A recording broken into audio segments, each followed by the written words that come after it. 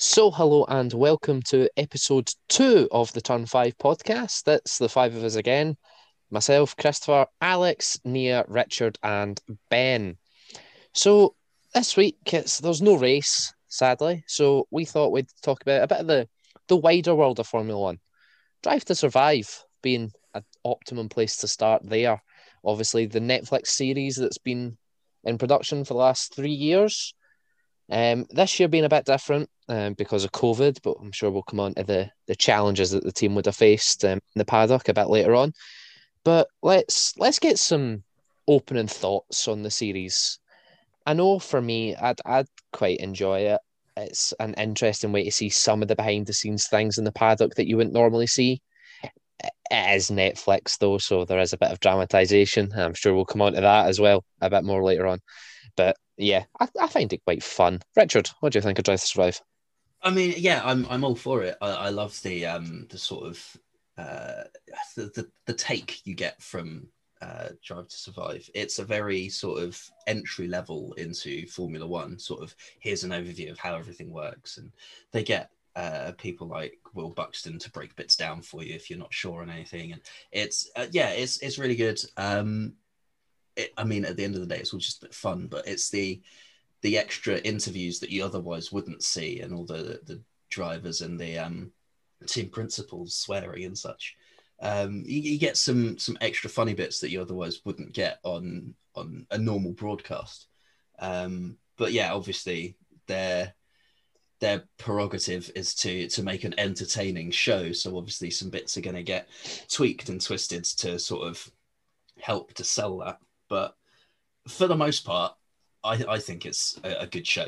But yeah, I we'll come on to why I don't like certain bits of it, but overall, I think it's a good thing for Formula One. Yeah. Ben, are you a fan? Yeah, I don't see why not. It's probably quite perfect for the casuals because it gives them an insight to what happens behind the scenes, and then obviously for the hardcore fans, it's a bit like backstabbing in a way because of like what happens with the radio calls. I suppose we go on to that, but it's hyped up a lot, and it's probably good for F1 because it gives them more for the fans. Yeah. Nia, do you like Drive to Survive? I really do like Drive to Survive because personally that's how I got into Formula One, was my brother telling me multiple times to like, oh, watch this, it's really good. And then I just had a day during quarantine, I just wasn't doing anything, just like watched all the way through the first season. It's like, I really like this sort of sport. So yeah, I think it is a really good way for people to be introduced to the sport, like especially with my personal experience, because now I was like, still I talk about now. So yeah, I think it's a really good way for people to come into the sport. For fans, especially for me this year, I see why more like fans, people who've been fans for F1 for longer before Drive to Survive, I can see why they don't like it. Like some fans don't, because like obviously it's been dramatized. Firstly, for Netflix, for new fans, people who wouldn't necessarily understand the sport completely, and I see why they don't like it. We'll probably get into it afterwards, but yeah, I really do like it. I think it's a good way to see all the behind the scenes and everything. And finally, Alex, what's your thoughts? Yeah, it's going to sound. I think it's going to sound in this podcast like I hated it, but I really did like it. Obviously, there's the whole situation that everyone's touched on about dramatizing things, fabricating rivalries or whatever, not showing key parts of the season, like a lot of stuff about Hamilton, George Russell insecure, that sort of thing. But I think it does its job, which is to get new fans into the sport. And I would say I've noticed, what it's like when your friends outside of Formula One, the vast majority will say, "Oh, Formula One's boring. It's just cars driving around in circles." I'd actually say I've noticed a difference, and also I'd argue that there's a greater social media presence in terms of F1 now because of Drive to Survive. So I think it's done its job in that regard, which is really, really, it's great to see new people get into F1. And obviously, it doesn't matter how much you know about the sport, that sort of thing. If you enjoy it, then that's brilliant. And obviously, we know what Netflix is like. I mean, any Netflix show based around sort of real events is twisted for drama, isn't it? And one where the sort of, so-called experts might get annoyed at the fact that it's not reality. But there's a fine line between, a season review and a Netflix show, isn't there? You don't want to sort of I'd like to see more of what actually happened in the season covered, but then you're risking kind of make it into a sort of Sky Sports F1 season review, aren't you? Really? So I'm sure we'll come on to ways to improve it later, but that's my thoughts on it. Yeah. So I think for this one, we'll mainly be focusing on Series 3, which was released the week before the Bahrain Grand Prix. It was quite good because we had testing, then we had Drive to Survive, then we had the Bahrain Grand Prix. It was a very good way of doing it. So yeah, we'll just go through it episode by episode. I'm sure if there's anything jumping out, we might find a little bit of a tangent there somewhere. I mean, but just to start on the tangents, in terms of the timing of it, and it kind of links back into the social media presence, is that it's helped maintain a coverage of Formula One. Yeah, because otherwise you just have that nice 2 week, well, the week gap. Normally it's a few weeks, but every year it's always been, we have testing, then Drive to Survive comes out, then we go racing. And that's the third year we've got that now. And I saw a graphic the other day that Formula One is the fastest growing sport on social media. For like the second or third year running, it's outpacing the Premier League, the NFL, NASCAR, everything. It is by far and away the fastest growing social media. And I think that is largely down to the approach that Liberty Media have taken with their coverage. Yeah. I think I think I read somewhere that the Bahrain Grand Prix was the most watched race on Sky Sports F1. Yes. Yeah, it was. Yeah, I think I saw that as well. Which means it's working. Yeah. Yeah, something's going right because more people are tuning in. Even the qualifying was the most watched. Yeah, it was the most watched qualifying ever. Yeah, it was It was the first qualifying session that had over 1 million viewers or something. Yeah, at one time. Yeah. So it's good. It's good. It means that Liberty are doing what Bernie wasn't, which is modernising. So. And I enjoyed it because it did give me something to do in that week. And because I deliberately spaced out my watching of episodes. So when it dropped on the Friday, I watched 2 episodes each day on the Friday, Saturday, Sunday, and then 1 episode on the Monday to Thursday to ensure I had at least something to watch before race week started. But no, it was definitely great to have that buzz around Formula One keep going coming out of testing, because then it was Drive to Survive, and then coming out of that with the race. Whereas we've got this week where there's no race and it just sort of vanishes. Yeah. One thing I liked, because last year 2020 was my first season watched it because of Drive to Survive, because obviously the season was delayed, so that gave like a lot of people time to watch it and like catch up with everything with the sport, like personally me as well. And one thing, while I was watching the races with my brother, we were both saying, "Oh, I wonder how they'll do that in Drive to Survive," because then it gave us something to look forward to, just waiting for the next season to start. So it just made us think, "Oh, I wonder how they play that out," because like I'm also a film student, so I was thinking, "Oh, maybe they'll do this, maybe they'll do that. Who knows?" And yeah. Yeah. No, definitely. I think as Formula One continues to grow, Netflix will continue to adapt, but they had the logistical nightmare of trying to film it while within F1's very strict COVID bubbles. So I think season 4 is going to be a lot more. It's going to be more the same of season 3, because I think they're still very limited in their social interactions between teams. I know that there's a few more photographers being brought in, because I've seen F1 Twitter being really, really annoyed about, I think his name's Kim Illman, and how he's just he is like paparazzi basically, and he's like really invasive towards drivers' relationships, their girlfriends, and it's just quite weird, and the F1 Twitter is like really mad about that. So I know they've definitely been bringing in more photographers and like more social media, I guess. Yeah. Yeah, I one suppose that's the downside of the sport blowing up, isn't it? Because you see it with footballers, you get the paparazzi everywhere. But you look at sort of like coverage of modern Formula One drivers, people only really know Hamilton, Vettel, the big names, the multi-world champions. You say someone like Lando Norris or Pierre Gasly to most people, they'll look at you with a blank expression on their face and say, who?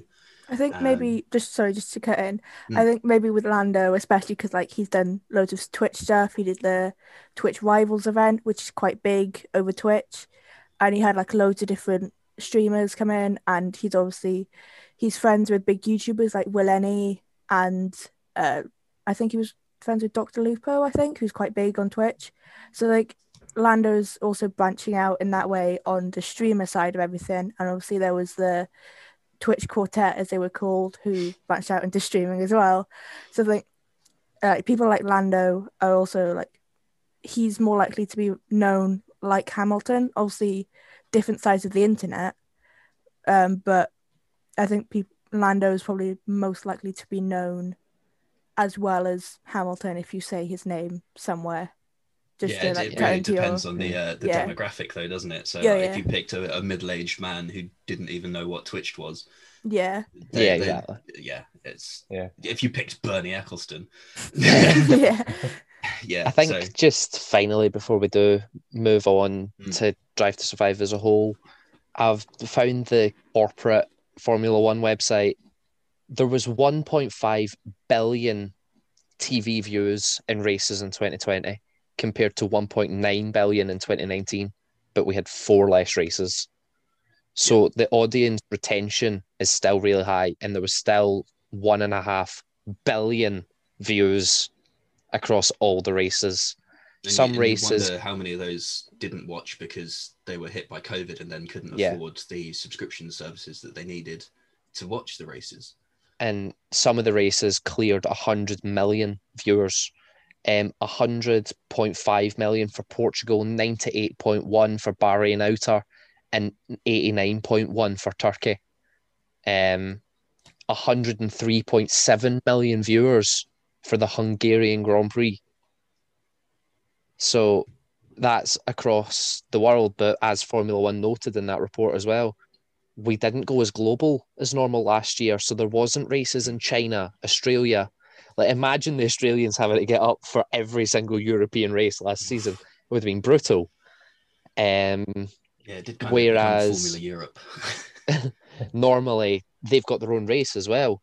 The viewership would peak for that particular race. So it'll be interesting to compare it if we do get this 23 race calendar this year, how many viewers actually tune in to all the races. But we won't find out until early 2022. But yeah, so Drive to Survive, episode 1, aptly named for Formula One, Cash is King. It touched on the absolute disaster that was the Australian Grand Prix weekend. That was a complete farce. Also, it started threading the seeds of the pink Mercedes, the Racing Point car. What did we all think of that as a start? So it didn't actually touch on any racing. That's because there wasn't any, was there? Yeah. We got a little snippet of testing, which was odd to see because that was normal Formula One. And then we jumped to episode 2, which is Formula One in a pandemic. But it was quite interesting to see normal Formula One again. But yeah, so what do we think of episode 1?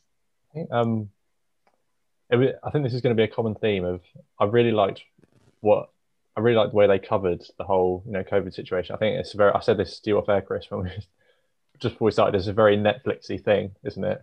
Yeah, a pandemic affecting a whole sport. But I think they covered it really well, and it was such a weird. I remember I was at uni at the time, and it was such a weird because it was the night before practice, wasn't it? Because it would have started at 1 or 2 a.m. our time. It was 2 hours before practice. I remember it was such a weird evening. I had stayed up for Friday practice because there was nothing. Like, there was no news, so I'm like, I'll stay up and I'll see if the session goes green. I'll find out if we're going racing.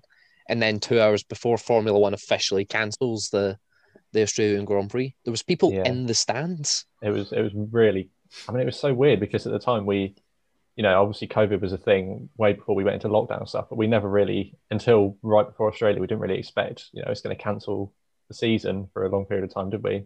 It was much the same with other sports and stuff. But back to Drive to Survive.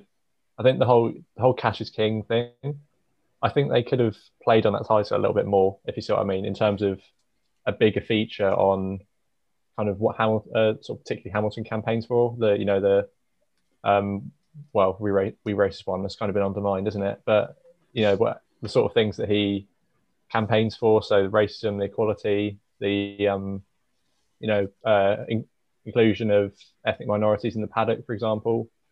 And I think the little segment, I'm jumping to the end here, but the little segment that he had right at the end of episode 10 was not really enough, I don't think. I think, and that's without mentioning, I mean, they didn't really touch on anything of his season, did they, at all, in terms of the win records, the title.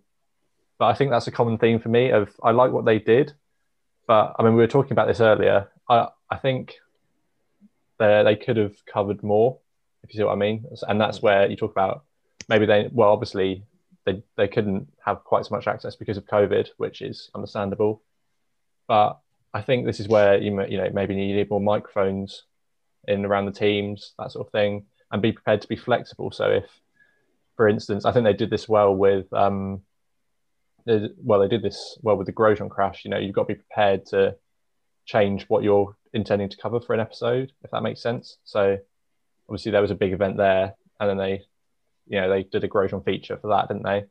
I think for the Grosjean crash, they were quite fortunate that they were with Haas that weekend. Oh, were they? Because I didn't realize the way it worked for Netflix in 2020 and all the photographers was they actually had to embed into the team's bubble for that weekend. They had to wear team kit and everything. So for them to have had that level of access to Haas, they would have to have already been with Haas to sort of prevent cross-contamination across the paddock. So I think they've been quite fortunate. And that's why the things like George Russell and Sakia couldn't really be touched on that much because they were with Racing Point. Yeah, so that's the they problem, couldn't just isn't it? dive down to Mercedes and be like, "Oh, it's George." Whereas they could have done that in 2019. That's the issue. You never know what's going to happen then. Yeah, in a certain race. But I wasn't aware actually they were with Haas that weekend. But there was one other example. I've forgotten it now, but where something happened. Something very significant happened. It was Gasly actually for Monza, wasn't it? They weren't with AlphaTauri. They were with them for Spa. But then they kind of segued into Monza quite well. Yeah. And I think as a general point that, be prepared to be more flexible with the more significant things. Otherwise you get a Mercedes Russia situation where it's not a particularly relevant race for their season. Doesn't really paint the picture very well. But that's the one they're covering, if you see what I mean. Yeah. But sorry, I've kind of gone off topic from episode 1, but there you go. Yeah, I think the Cash is King title came from what Lewis said in the Thursday press conference in Australia. Yeah, exactly. He got asked, should we be here? And he just turned around and was like, no, we shouldn't. Exactly, but Cash is King was his exact words. I think I agree with you. They could have maybe done a bit more on like maybe how much profit or whatever effect, how much they lost because of COVID-19, how like the money side of everything, because to play into that title a bit more, because everything else, the title of the episode works more than Cash is King, because that was only like a couple of minutes of the episode where say like we need to talk about Ferrari. The whole episode was about Ferrari, so like it could have maybe done a different title or just played into it a bit more. See, I'm gonna throw this in here now. So I think that Cash is King is not only referencing Lewis's Thursday press conference quote, the amount of coverage that Racing Point got. I think it's also referencing Lawrence Stroll. And the fact that he is now coming into, he is the new billionaire in Formula One and coming in and splashing the cash. and he's undoubtedly made a splash with essentially the pink Mercedes as it was. It was so nice to see W10 back on the grid. It's the first time a Mercedes has lined up on the grid 2 years in a row, isn't it? Yeah. And the first time there was ever a Mercedes 1, 2, 3, 4 as well. Yeah. At the Hungaroring. A couple of other notes I had about the episode. Generally, seeing people with no masks feels weird now. Yeah, I watched that episode seasons 1 and 2 before season 3, and I was like, no, why are you so close together? You should be wearing a mask. It's just weird. The way they handled Australia was a bit of a farce. Very much a farce, to be honest.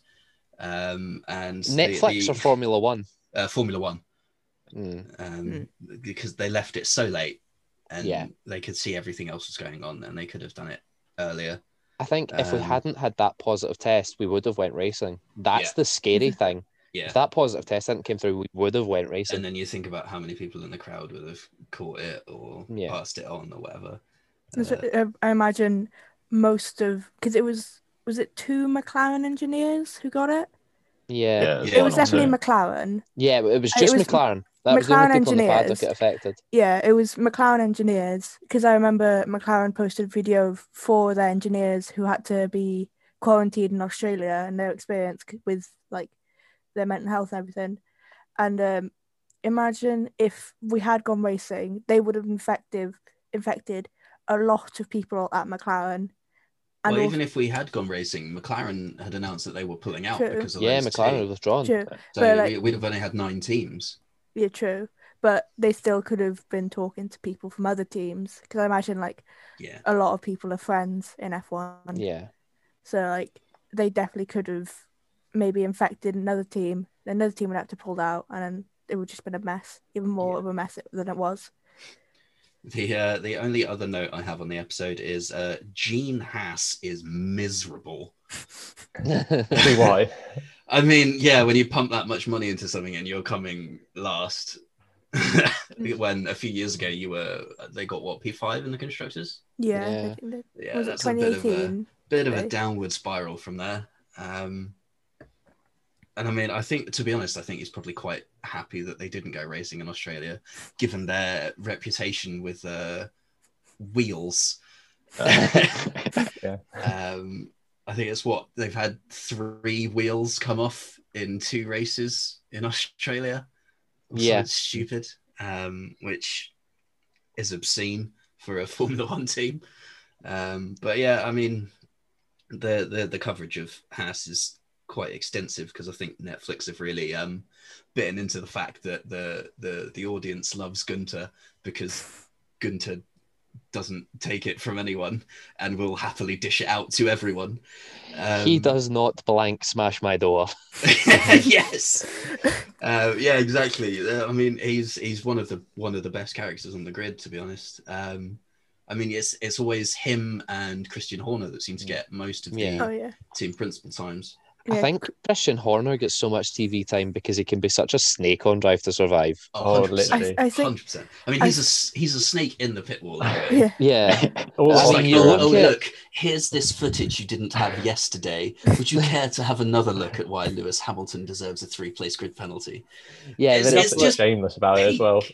It's like you look at how he treated Gasly in season 2, you're doing great, and then it literally cuts to Christian Horner talking to Helmut Marko, where it's like, he's useless. Yeah, and Alex this season as well, because what is it in Austria, where I think it was Austria, the second episode, he was talking to Alex saying, you did fine, it was Lewis's fault, it was all fine, it wasn't anything to do with you, and cuts to him saying he's not doing well, he's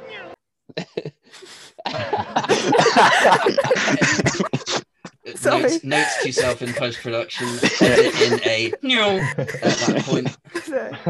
You might get a Bono, you never know. That's okay, we're covered for these situations. We said before the podcast as well, don't swear. It was me that said that as well. Yeah. 20 minutes is all it took. That's all it needs. But having nicely segued onto episode 2, I think it's back quite on obvious. track. it's quite obvious that Christian Horner really doesn't know how to console a driver who's not having luck go their way.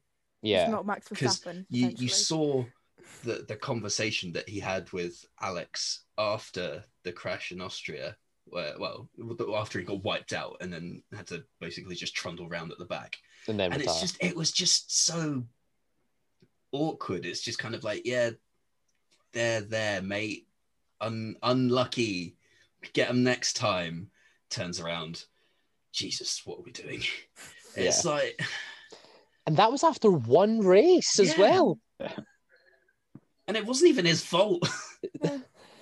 I mean, you could dispute that Alex could have been more patient. Okay, yeah. Um, But at the same time, you could have said that Lewis could have been more patient at Brazil last year. yeah. Well, in fairness, Lewis got a 5-second time penalty in Brazil. True. And Um, penalty. and then got a 5. Yeah. I felt like the Brazil penalty was a lot more deserved than Yes. the Yeah, Austria I mean, penalty. Lewis came better off in both of the situations, really. Yeah. Yeah. But Like, there wasn't much else Lewis really could have done in no, Austria, but Brazil he did sort of just Yeah. drive into Albon. yeah, that was a what a shame. I think thing is though, I think Christian Horner, he loves the cameras with him, doesn't he? You know, Yeah. When they were first with him in episode 2 when they first came to his house, he just loves it, doesn't he? But then the one time he really got rattled was, do you remember when it was like they said something had happened? I can't remember what, but and he was like, "I'm going to lose it if they ask about Gasly." It's just like, Yeah. Oh yeah, that whole thing. The whole thing with It was- Gasly, it was. and you have what because of Helmut his Marko Monza said win. this week as well about It the was qualifying lap in Bahrain wasn't that Yeah, good? Max apparently. could have Yeah. went 2 tenths quicker in Yeah. the A202. There's- I mean, that is. I think that relationship's gone. Yeah. The Red Bull Gasly relationship, but I don't think Yeah. that's anything to do with Gasly either. I just don't think Red Bull like admitting they made a mistake. yeah. Well, I mean, we'll get on to Monza later, won't we? But Yeah. They. I think in terms of Austria, anyway, I think they covered all the right stuff. They happened to have, like I said, with Norris, weren't they, and Albon. Yes. I think were Yeah. the main, and obviously Norris's podium. Again, my favourite phrase. It was a very Netflixy thing. The whole Norris closing the gap to 5 seconds. Very over dramatized. A lot of radio. Yeah, for but it, even but- watching it live, because you saw that you had the gap up on the Yeah. on the graphics, and then he comes around turn 9, and the graphic disappears, and you don't have the gap anymore, and he's Mm. crossed the line, and you're sat there going, "It was 4.8 the last time we saw the graphic, Mm. but did he Did it sti- actually do it?" Did it stay 4.8? Yeah. Yeah. Yeah. So no, I mean, yes, they've definitely nailed the dramatization of that moment, but even watching it live, it was still very tense. It was. So- Yeah. Was there at one point in episode 2 where they used the wrong radio? I think it was like a radio from Portugal where Lando was saying Carlos just turned into me, but that was from like Portugal or something. And in Austria, I don't know whether it was Austria or Styria, but they did barely even turned into each other. It was literally just Yeah. I mean, They the just went like editing of that. the radio. yeah. What was it in? The radio. Yeah, was Yeah, it? it was in episode 3, I think it was, Yeah. where we had Styria and Leclerc and Vettel Yeah, that's, No, Oh, no, it's came yeah. together and they awful. played Brazil 2019 radio. You're like, Yeah, that is God. the one note I have about episode 4. and that was the other. Yeah. The other classic that went around on Twitter was, I think Albon said there's no grip on these hards when he was pretty on clearly on soft. softs. Yeah. Yeah. Again, that's something that, new fans aren't going to know that, are they? So Yeah. what's the issue? One thing I noticed watching it back after getting really into the sport was that there's 2 different commentators. There's Crofty and Martin Brundle, and then there's also another commentator who is specifically commentated the bits they need to show. Oh, Ben Edwards. Yeah, Because he yeah, does, yeah. well, he retired last year, didn't he? But I can't actually work out, because I sometimes watch the Channel 4 highlights, and I can't work out what Ben Edwards actually said live and what is just Mm. Yeah. been edited in. I And the think- same with Alex Jakes as well. yeah. I actually. think some No, of the sorry, it's- things. Well, Alex Yeah, Jakes, they'll be technicals. taking his commentary from the Pit Lane channel because Yeah, he so they had did Jack commentate Nicholls, on F1 didn't they? Live. Yeah. Yeah, I which think is BBC Radio. Yeah, I think Hmm. some of the things Ben Edwards, I think you said his name was. I think the Hmm. things he said had been specifically recorded because they were too specific to be general commentary. because they were just saying how like at the back of the pack, it was like George turning in on Kimmy. Like that's too specific for just a general commentary. Yeah, but I mean, We if don't you- see that live. Yeah, we just saw that in like 17 different replays. It's like someone, Because it was like the most eventful thing that had happened in the last 15 laps. and like Bahrain, they're editing it, so it sounds like he's commentating like live on Grosjean at the start, like in from like 19th on the Oh, grid or yeah. whatever. It's like Yeah, like we That were sort of not thing. riding That's what on I board want. with No. Grosjean at the lights out. it's like Albon struggling to keep up with Perez. Yeah, they've literally just exited turn 2 at the start of the race. But yeah, that's episode 2 was a good one. I enjoyed that. Yeah, I quite Yeah. enjoyed it. Yeah, It was good. I It was loved good that seeing they F1 featured. get back. Yes, I loved that they featured Bottas's lawn mowing services too. Yeah, That was a definite highlight. I mean, they had to cover that because that was the reason why Lewis got his penalty. So, but at least they gave context to it, really, because some bits it's kind of just like this has happened, carry on. So, speaking of Bottas, episode 3. Episode 3. Oh, Oh, We on see fire with these all segues of today. Valtteri. Oh, too much. yeah, I think- arguably too much of Valtteri. Yeah, More Maybe than we just a saw little. George Russell. yeah. Yeah. So yeah, Russia. This is one of the problems I have with Netflix. We've gone from Austria to Russia. Yeah, they really That's focused on A like lot further down Yeah. through the season. they really then- focused on like maybe 4 races altogether, Yeah. like in depth.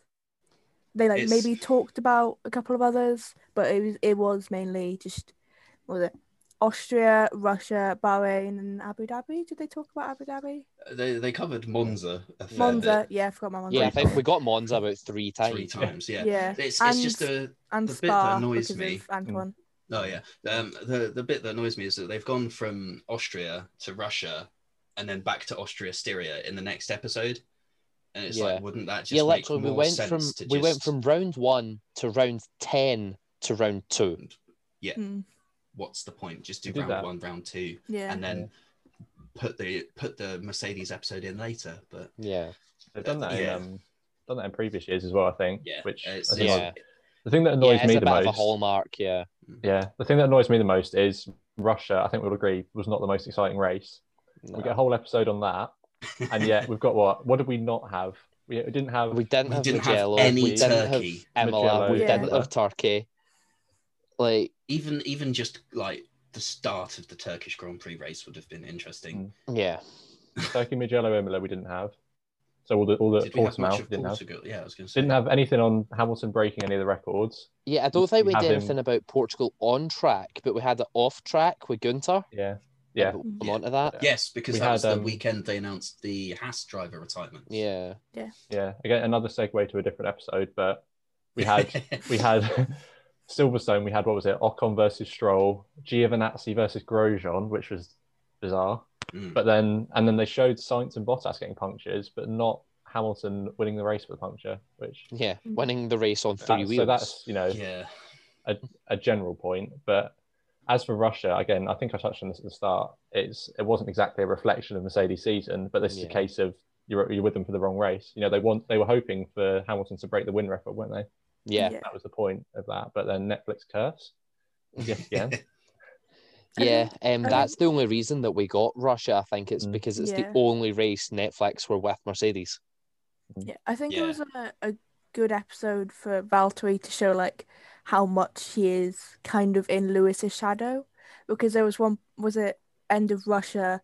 He went, he'd done the podium and everything with his win, went into back room, all the engineers had gone, so he would, that might have been fabricated, but like showing on the episode, it shows like, oh, he's won the race. Aren't you gonna like congratulate him? Like, yeah, Mercedes always win, but Valtteri really does. So it's like, it kind of does show he's in Lewis's shadow, and like it kind of makes you feel bad for him because of it. That makes sense. I guess it just depends who would normally be in that room, because sort of like 3 shots later we have Toto storming into the steward's room, Yeah. to complain about the 2 5-second time penalties. So I guess it does depend who's sort of there and if they're now currently at the stewards to complain. Yeah, I think I mean, you don't take Yeah. everyone to go to the stewards. No. Yeah, I think it three was of them the- went, I think, at yeah, least. I think it was the engineers room. Yeah. Like, because obviously the whole thing had changed because of COVID, so they didn't have the normal rooms really. But like that, I think they did kind of pan into the room quickly. I Mhm. don't think anyone was in there. Yeah, it but was empty. Yeah. Yeah, that might be the engineers room. It might be like media or something, but we don't know. Because Yeah, we Either just way, sort of it hear was quite Valtteri sad. say they've all gone home, Yeah, and then he Next cracks shot. a beer. yeah, cracks over the beer traditions. But it was good to see Valtteri sort of, and he's never say die attitude. I will give Mm. that to Valtteri. Although he's been absolutely shafted, he doesn't care. Like, he's just there to race, and Yeah. he enjoys his racing, and he'll do his best.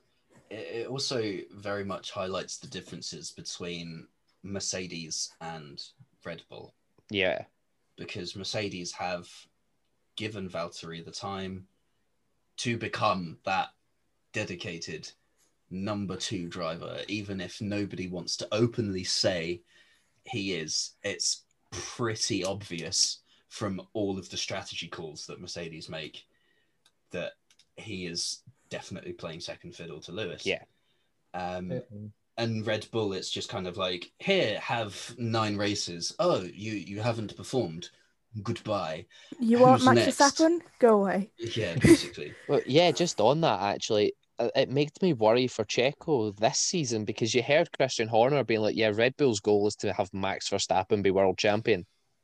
Shouldn't your goal be to be world champion and it not matter which car it is? Like, surely if one of your cars is world champion, that's the aim. Not for this driver to be world champion. I mean, their whole aim with bringing Max in so early because he was so good, so young, was that he would then become the youngest world champion ever. And I think I'm right in saying he's now missed that opportunity. I think so. Yeah, I Yeah. don't think he can do it this season. Last year was his last year. Which is a big oof from Red Bull's perspective, because they've sold him a dream and they've sold him a dud. Yeah. It kind of makes me worry for Yuki Tsunoda because obviously he's in the AlphaTauri and just seeing his Bahrain drive, he's quite a good driver. So it makes me worry that Helmut Marko would be like, yeah, Checo, you go, because he's on a 1-year contract, I think. Yeah. So it makes me worry that they'll do another thing they did with Max and bring him in as well, but and just throw him out if he doesn't perform like they did with Max and Pierre. No, not Max, Alex and Pierre. I wonder if Max will stay at Red Bull, but that's for the silly season episode that comes later on. Yeah. I think we've got a good episode out of Red Bull's young driver program as well. Yeah. That'll be a good one. But anyway, now That'd be a long we episode. have to talk about Ferrari. See, Yes, we we did. do. Episode 4, we need to talk about Ferrari. Oh, it compounded everything seeing that episode. God. It showed everything that Ferrari struggled with this year. But it was great seeing Seb just not care. Classic Seb, wasn't it? Yeah. That was beautiful. Just that his general attitude behind the scenes within the Ferrari camp was just kind of like, I'm going. And you're going to tell me to not joke? Good luck. What are you going to do about it? Yeah, what are you going to do? Fire me? I'm already leaving. There was a scene where he, I think her name was Britta, the sort of like press head. The like senior communications officer or something.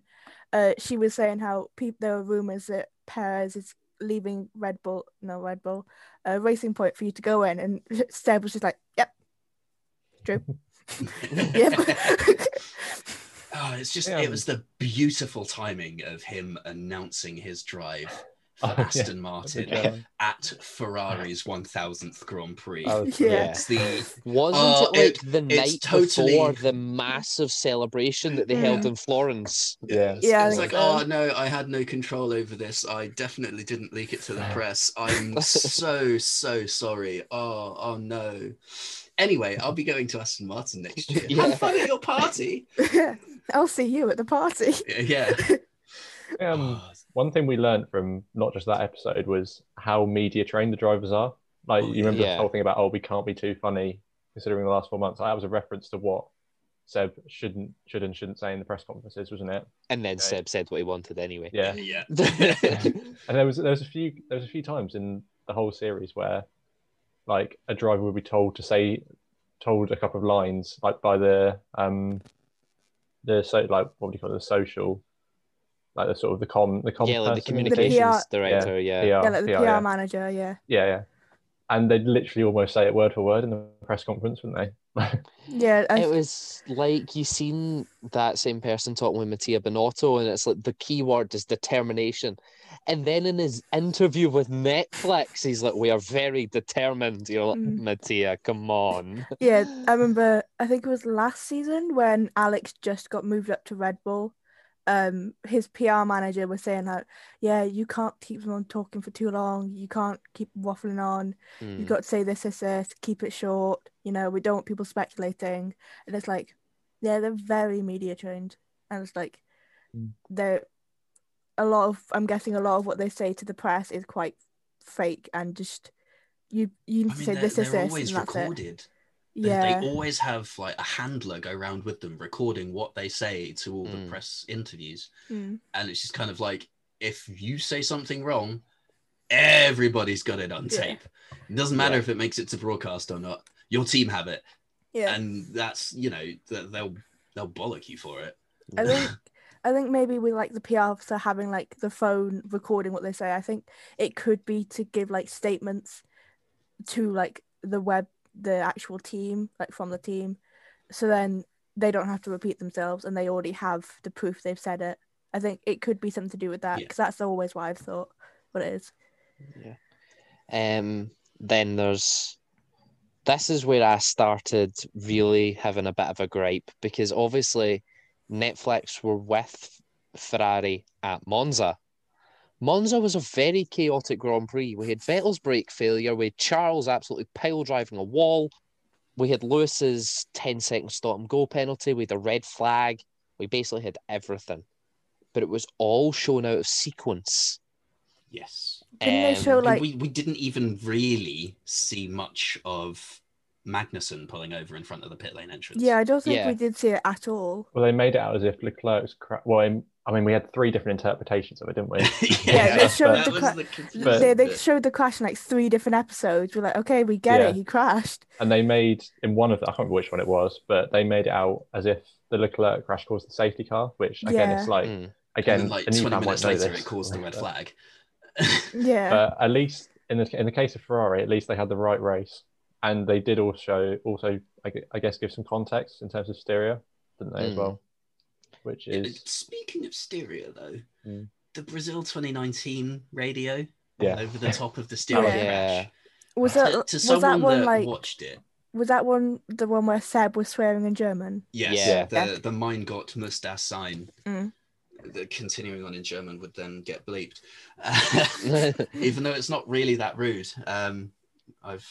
Having done some German, it's not overly rude in English, but they bleeped it anyway.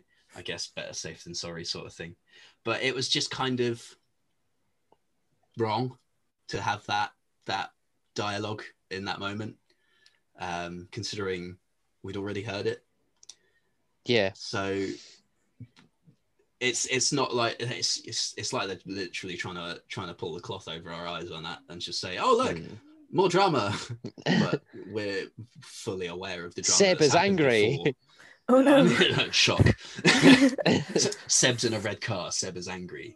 Name a more common duo. But yeah, no, So it's the Ferrari episode was kind of a mess from Netflix, really. Yeah, it was all over the place. The wrong audio and the missequencing of the entirety of Monza. Especially when there was like they'd announced Lewis had been given a penalty, and then there was the red flag. It's like, that's not how it happened. Yeah. Lewis got his penalty basically right at the end of the red flag. Yeah. Because we seen him storm into the stewards. It was like, that's the thing. Why? No. That Some was just the do it on a confusing thing scooter. about that race for me, was that Lewis and Giovinazzi both entered the pit lane, and Giovinazzi got his penalty pretty much straight away. I think And it then was it because took them an age to decide Lewis's. I think it It's was to do with because of the- how bolt on Giovinazzi's was. Like, we'd even had it appear on screen, race Yeah. control, pit lane exit closed. Then we just see Giovinazzi driving in. It's like, eh? Your But for rules don't Lewis- apply to me. Yeah, for Lewis, we'd had no indication. The safety car had literally just been deployed Mm. as he was coming around the parabolica. And then you see the flashing Then, boards at the side. like, we seen everyone else, what you call it, in the pit lane, and all the drivers going by, and all the viewers are sitting there like, what? So I think for race control, they were sitting waiting to try. They were looking at exact timings for when the messages were deployed. Would Lewis have been able to pull out? Like, was he already at the white Well, I line mean- when it said like pit lane exit closed and stuff? I mean, let's go to Mugello last year and Kimi Raikkonen's 5-second penalty for incorrectly entering the pit lane. I think he's proved how late you can leave it. Yeah. So, I mean, I think that's inevitably why he did get the penalty, because he did have that flashing board. But it In wasn't fairness, really... when I watched the live broadcast, I the didn't see first that. flashing board looked like SC.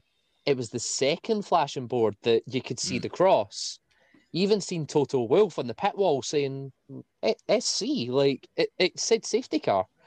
Yeah.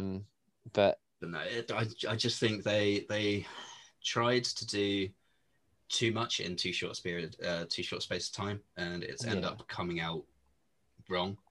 I think if they'd maybe increased the runtime by 5 or 10 minutes, they could have covered the race in a more In order. chronological yeah, sequence, and put in Magnussen pulling over, causing the safety car, and then have Charles crash just the once Yeah. to cause the red flag. But I mean, after the race restart, it was pretty solid from then on. oh yeah, In terms of the courage.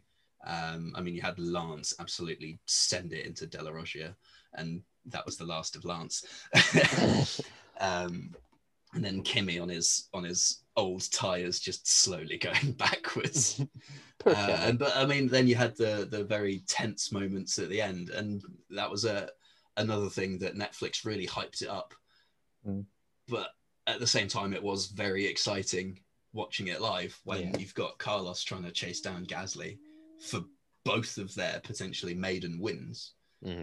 And yeah, I mean that sort of jumps onto episode 6 of it, doesn't it? Because that was the weird thing. They covered Gasly winning in episode 4 and in episode 6, and then I'm sure there was probably another episode. Yes, I think I can understand them showing it because obviously the Ferrari double DNFing at Monza is significant, and then you've got to show Gasly's win. So I can understand, the repeat of it. But the third time, I mean, I think when we get onto episode 8, that was the one I didn't like so much. Yeah. But Anyway, episode 5, the end of the affair. Sad Cyril. that's literally all I've got in my notes. Is just Cyril sad. Yeah. It's like, he looks Daniel- so heartbroken. because like, Daniel, you're leaving Renault. I'm gonna take that personally. Yeah. It was genuinely like he'd been dumped. yeah, it was like he'd been cheated on, but Yeah. he knew Worse. deep down that Renault had failed Ricardo, and he knew also that if he kicked up a fuss about it and started, treating Ricardo the way Ferrari treated Vettel, that it would not end well for him. Yeah. It just wouldn't have ended well for him, would it? And as a Hulkenberg fan, I'm not too fond of Cyril, to be honest. But yeah, it was so bizarre because obviously in the season 1, it would have been the whole Ricardo to Renault situation. Obviously, he was bantering Christian Horner, wasn't he? Oh, he needs a driver. Now and you an need an engine and a Yeah. driver. Yeah. which didn't age well, did it? But Aged yeah. about as well as So- warm milk. yeah, that was, and then they introduced the whole pink Mercedes thing in that one. Well, they They firmed it up when that was when we got the steward's decision. Well, we got the steward's decision. this is when we had Lawrence Stroll as well, wasn't it? Yes. Oh Yeah, yeah, it was sitting in the front of the Scary, camera. evil villain. he genuinely looked evil. Or was that He the is one like we a- had? Was that the one we had to give a statement saying like Yeah. our Yeah. car is completely legal? It was very obvious he's reading from a script. Oh yeah. But at the same time, have you ever seen a Canadian mob boss? Because I don't- think that is the closest we're gonna Yeah, I don't Like actually Canadian think Lawrence was necessarily reading from a script, and that get. His But his because delivery was did you- too.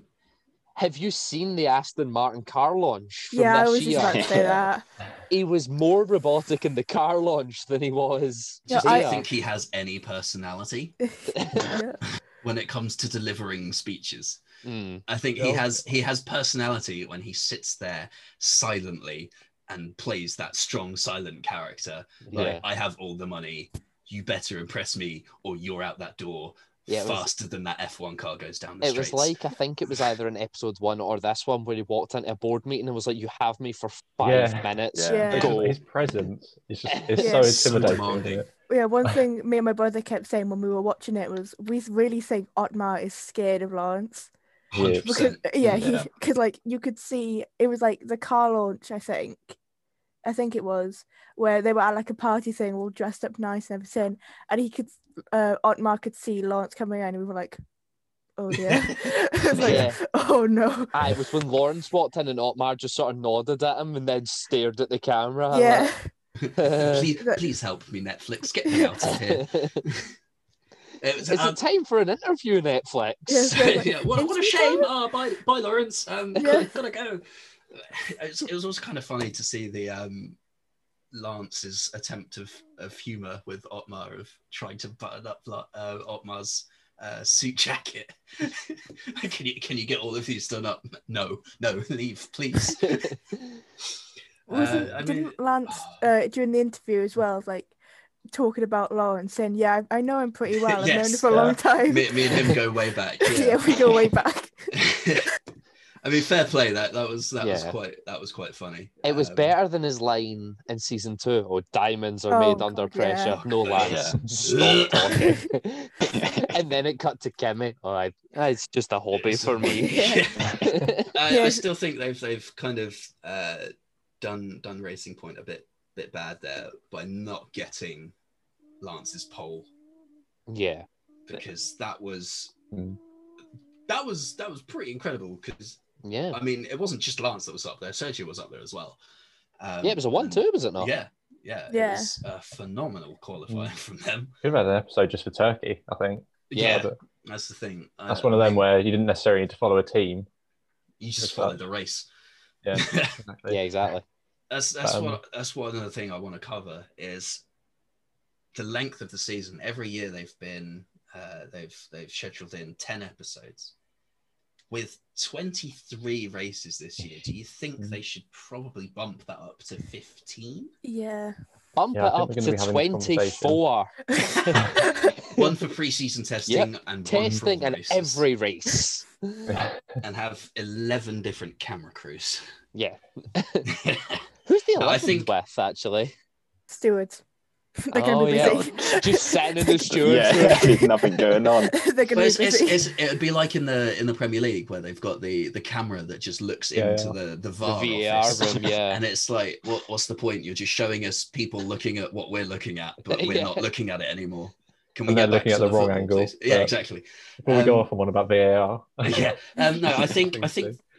ways for Netflix to improve would be, given the success of Drive to Survive so far, I think it would be warranted to send an extra camera crew Yeah. to each race, Mm. so you could have 2 teams covered each weekend.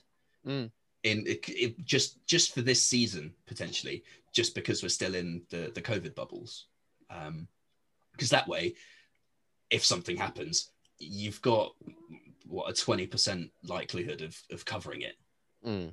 So, and Yeah, even rather than a if 10, yeah. and even if you don't cover it perfectly, you've got 2 sets of outside cameras being able to look in at an event that's going on somewhere else, and you can get better coverage from it that way. So I think, given the plaudits that Drive to Survive has received, the strength that it's carried on in a consistent form for 3 seasons now, I think it'd be warranted from Netflix's front to invest in more personnel for it.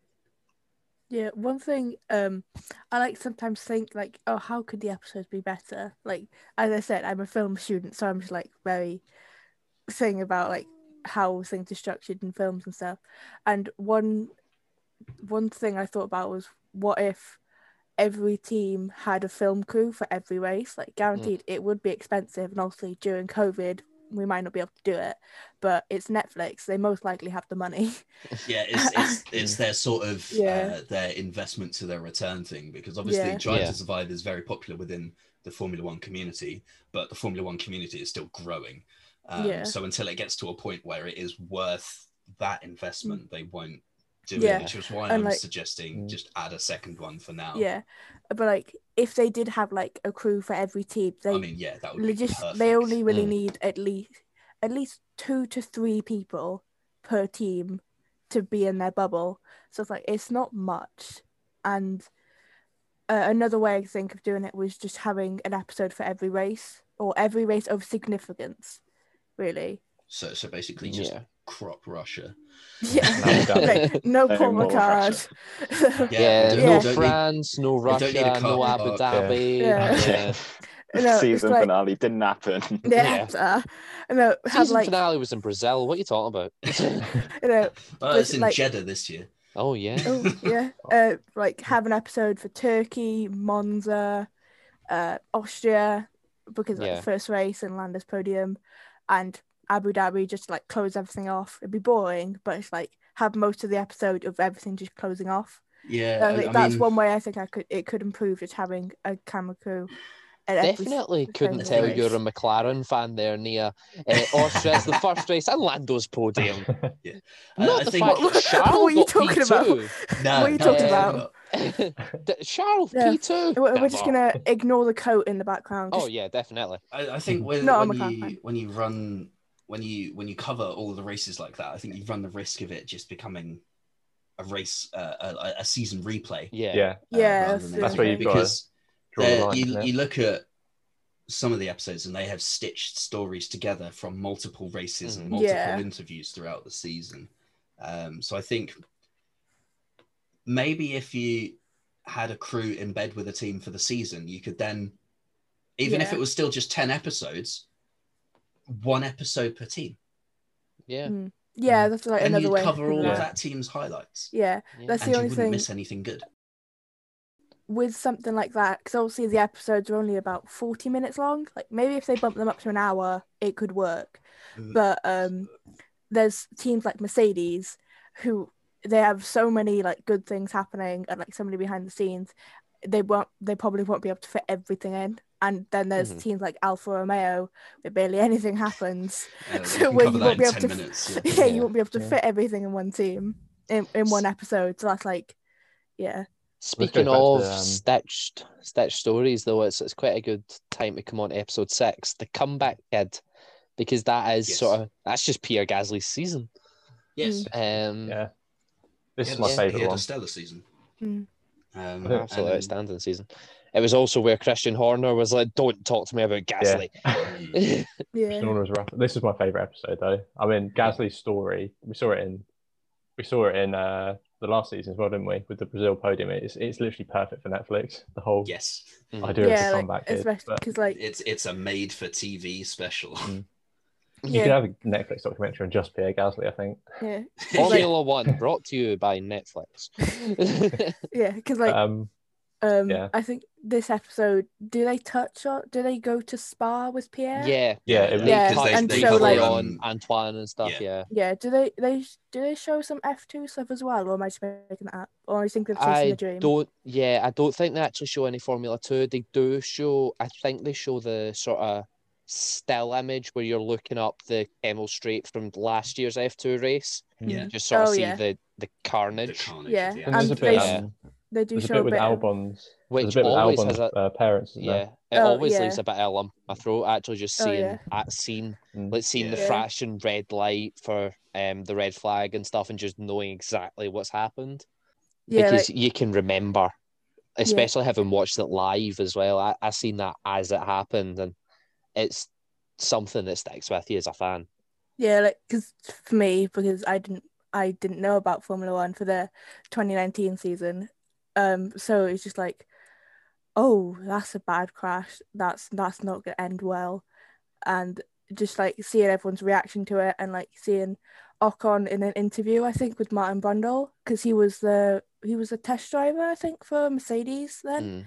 and like seeing him, and then like Charles and Pierre going into it saying like how they grew up with him, and they show pictures of Antoine and Pierre. I was like, oh no. And just Yeah.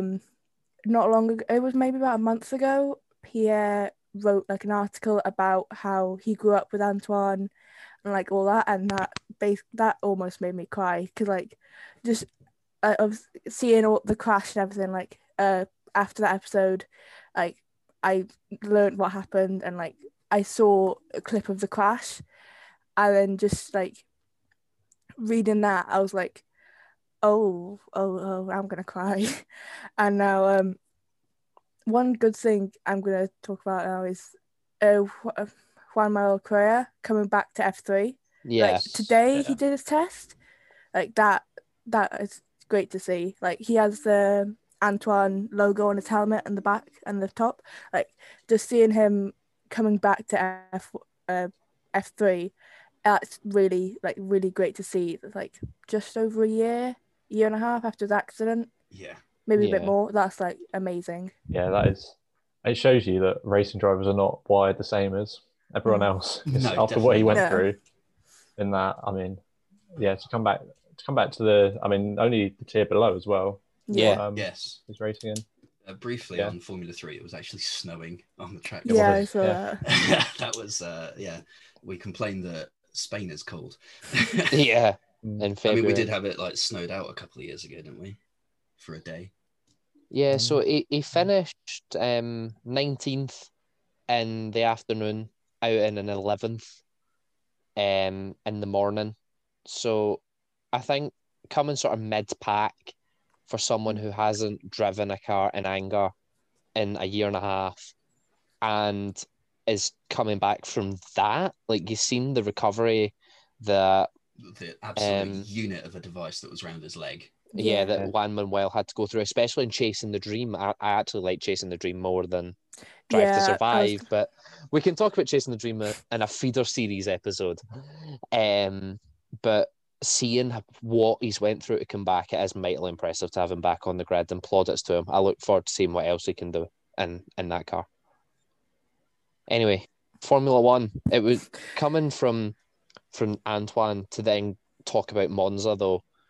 And seeing basically how the way Pierre was like, yeah, I done it for Antoine as well.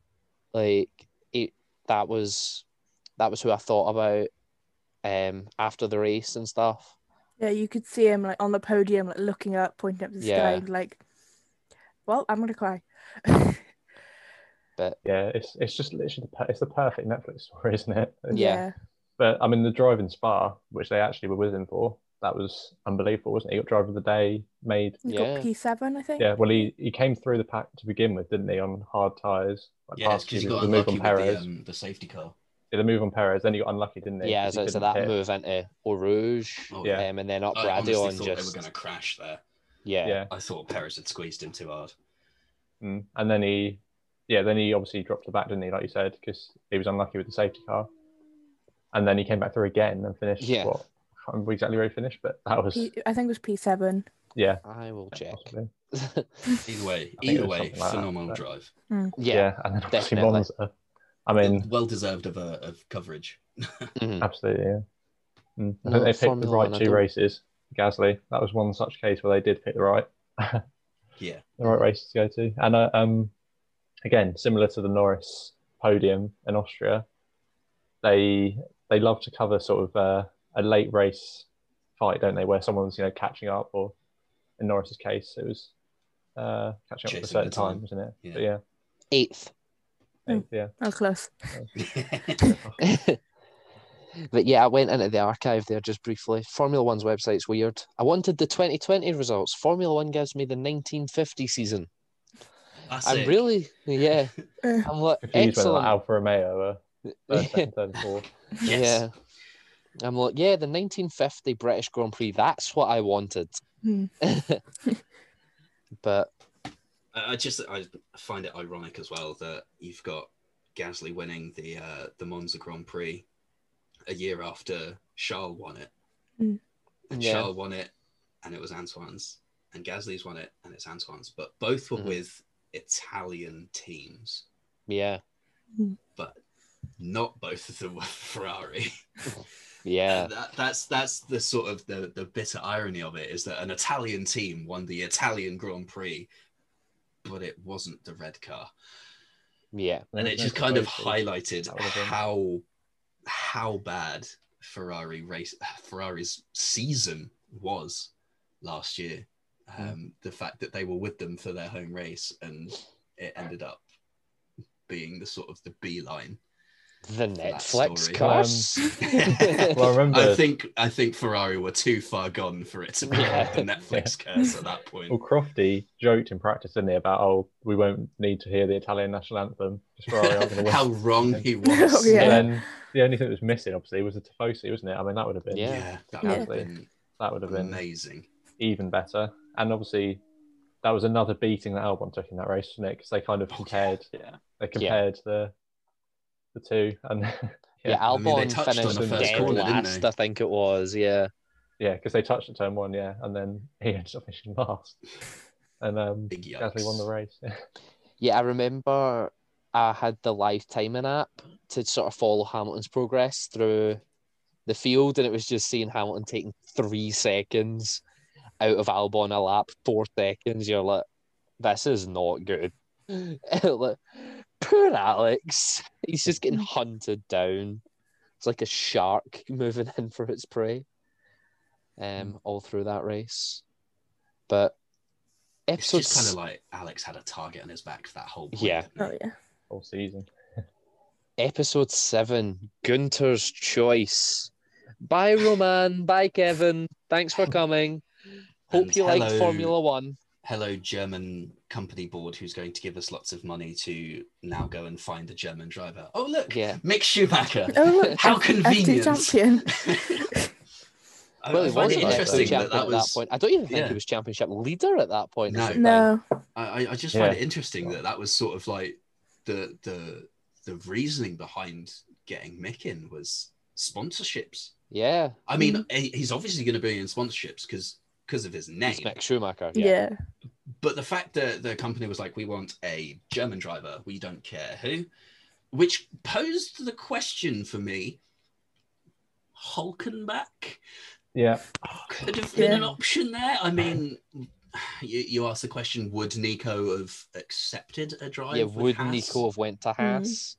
But at the same time, would you turn down any Formula One drive if you didn't have a seat? think See, Haas. that is the True. I mean, question. there was no It's like point really this year. was sitting there? on standby to get a shot of the W12 or driving the Haas. Yeah, because actually I don't know which I'd rather be doing.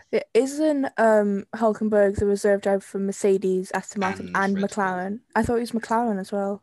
No, I don't Oh, think he is blimey. McLaren. Because I swear, I don't know who McLaren's is. I think McLaren have an agreement with Mercedes because they use their engine that they can use their reserve drivers as well. I think I read that somewhere. I might be making it I up. thought that was Aston Martin's thing.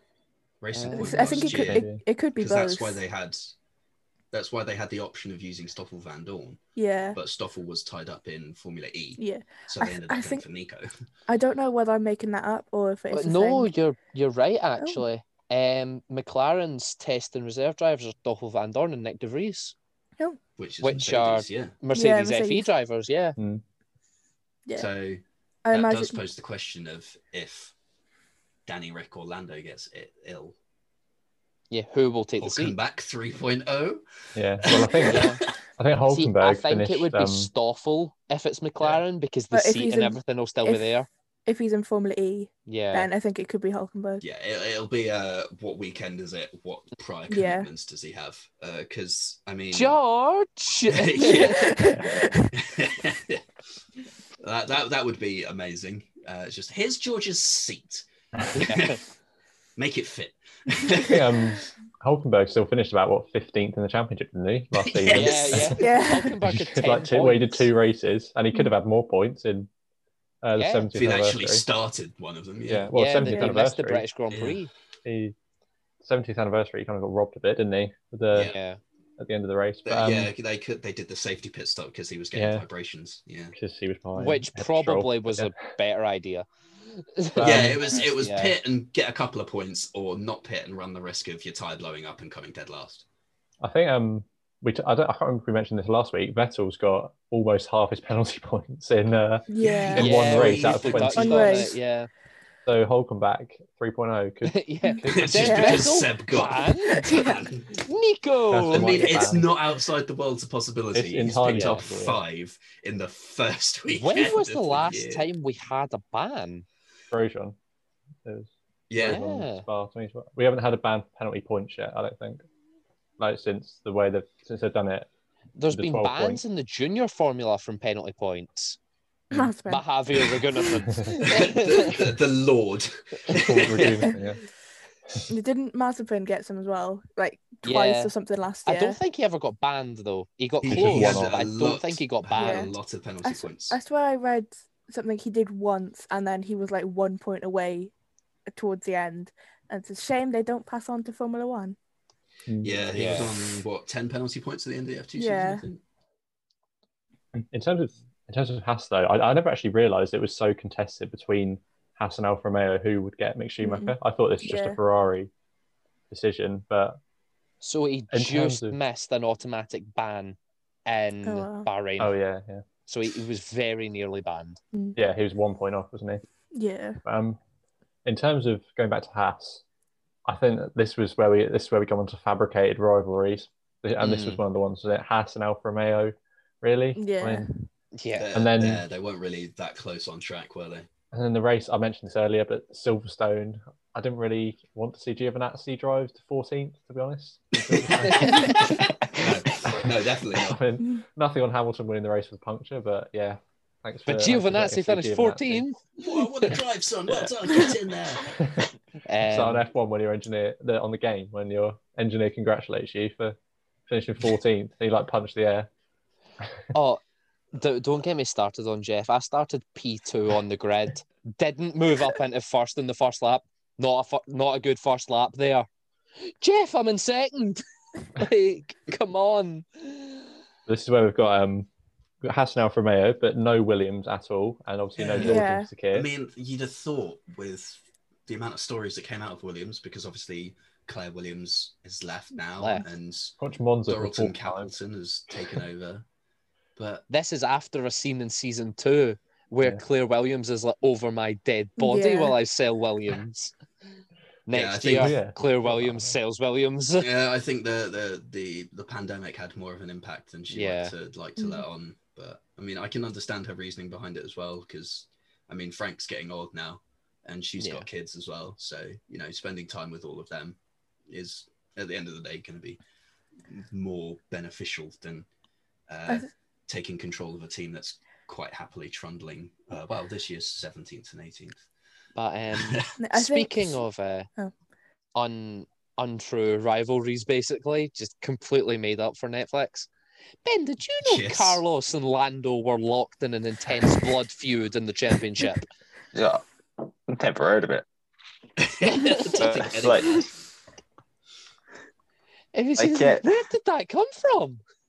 there's always going to be a little rivalry there because they're teammates. They're very Yeah. close. Yeah, I could kind of see like though. I think before the whole thing got released, I remember seeing like a clip on F1 posted about like Zach Brown talking about how they're teammates, so of course they're going to be rivals and like all that. And it's like a McLaren, we don't have a number 1 or number 2 driver because they're so close. Cuts to Red Bull showing Max and Ferrari showing Charles. I was like, oh, Oh no. oh dear. It's kind of funny though, because like you watch the broadcast, you see the driver press conferences with those two, and it was always just jokey. Yeah. It's like, And they then really there had, like, was the occasional like potentially tense question of like, you're equal on qualifying scores at the moment. Who's going to come out on top? And they'd like give each other a joking death glare, and Netflix would be like, write that down, write that down. Yeah, I think- Carlos, do you regret going to Ferrari? yeah, I think there was No. like some Definitely things. not. There was that one clip I was talking about where like Carlos kicked Lando's chair from under him, and they was like, "Get to Ferrari already!" Like, you could tell they were just joking, because like by that point they were basically acting like brothers. Yeah. Because like, and I remember just seeing all over Twitter like, "Oh, it was so tense." You could tell Lando was angry. It's like, you could tell it was a joke. Like, of course Yeah. it's fabricated to make it seem like they're rivals, they're You get angry teammates. when anyone kicks your chair out from under Yeah. you. Yeah, never mind your teammate. Yeah. I think they tried to make it out as if there was a similar situation to Vettel at Ferrari, didn't they, with Sainz and McLaren as Yeah. well, which was, I mean, I mentioned earlier, episode 8 was probably my least favourite one, not least because we watched Monza for the third time, and we watched the exact same battle for the win, just from Sainz's point of view. Yeah. Which was It was slightly when we annoying, had yeah. Andreas Seidel on the phone to Zach Brown at the MTC being like, yes, standard rules of engagement, we're going to freeze Carlos out. And Netflix are hyping this up, and then you had Yeah. Will Buxton coming on like, yeah, it's a perfectly normal thing. Well, yeah, exactly. Yeah. Yeah. I think Will That's- Buxton was good for the context, wasn't he? Yeah. Even though he did play Yeah. into the hands of It was over-dramatising it things. was Will Buxton and Jenny Gow. I think Mm. Netflix have sneakily asked them to do some interviews, sort of ad hoc and sort of post race. Like, can you just cover this and break this down for us? Mhm. Yeah, Because Will, there was a lot of very precise information in those Yeah. sorts of breakdowns that wouldn't have otherwise been available at normal times of recording. I mean, Will Buxton bigged up the Haas Alpha rivalry, didn't he, as well? And he knows full well. He knows Yes. full well that's not a thing. Yeah, I think throughout like all 3 seasons, Will's been quite good in like explaining like what this stuff means, especially in the first season, because he was explaining like qualifying and practice and all that. Mm. I think Will's quite good for like that stuff. Like I thought he was really good at explaining everything. I mean, just generally in terms of F1 presenters, I think Will is the best. Yeah, Yeah, I mean, think he's it's sort of recently Will set up- and Alex Jakes are Yeah. up at the top there. I mean, he's set up a YouTube channel recently, yeah, I thought that's quite and good. his videos are always so perfectly broken down into the Mhm. key elements, and it doesn't matter if you're a regular Formula One viewer or someone who's barely watched the sport. He explains it in such a way that it's understandable yet not patronizing, Mhm. whether when you have prior knowledge of the sport. It's not like, okay, this is a car, here are the wheels, it Mhm. goes. It's so much more than that, and he Mhm. does such a fantastic job with it, that it kind of makes me sad that we don't get that much of him over the course of a weekend. Really, we get him sort of like in between sessions and doing sort of post-session driver interviews. I think it's because he actually works for Formula One, Yeah, and so he's doing all their coverage for F1 TV, Yeah. whereas in the UK we only get F1 TV access, so we get to see that next year when it goes into the archive. Hooray. Because Sky and their exclusivity contracts. Doesn't Will Buxton sometimes do like in between to like practice or something? Yeah, Like, he can does sort of some of the nip stuff in the on, middle.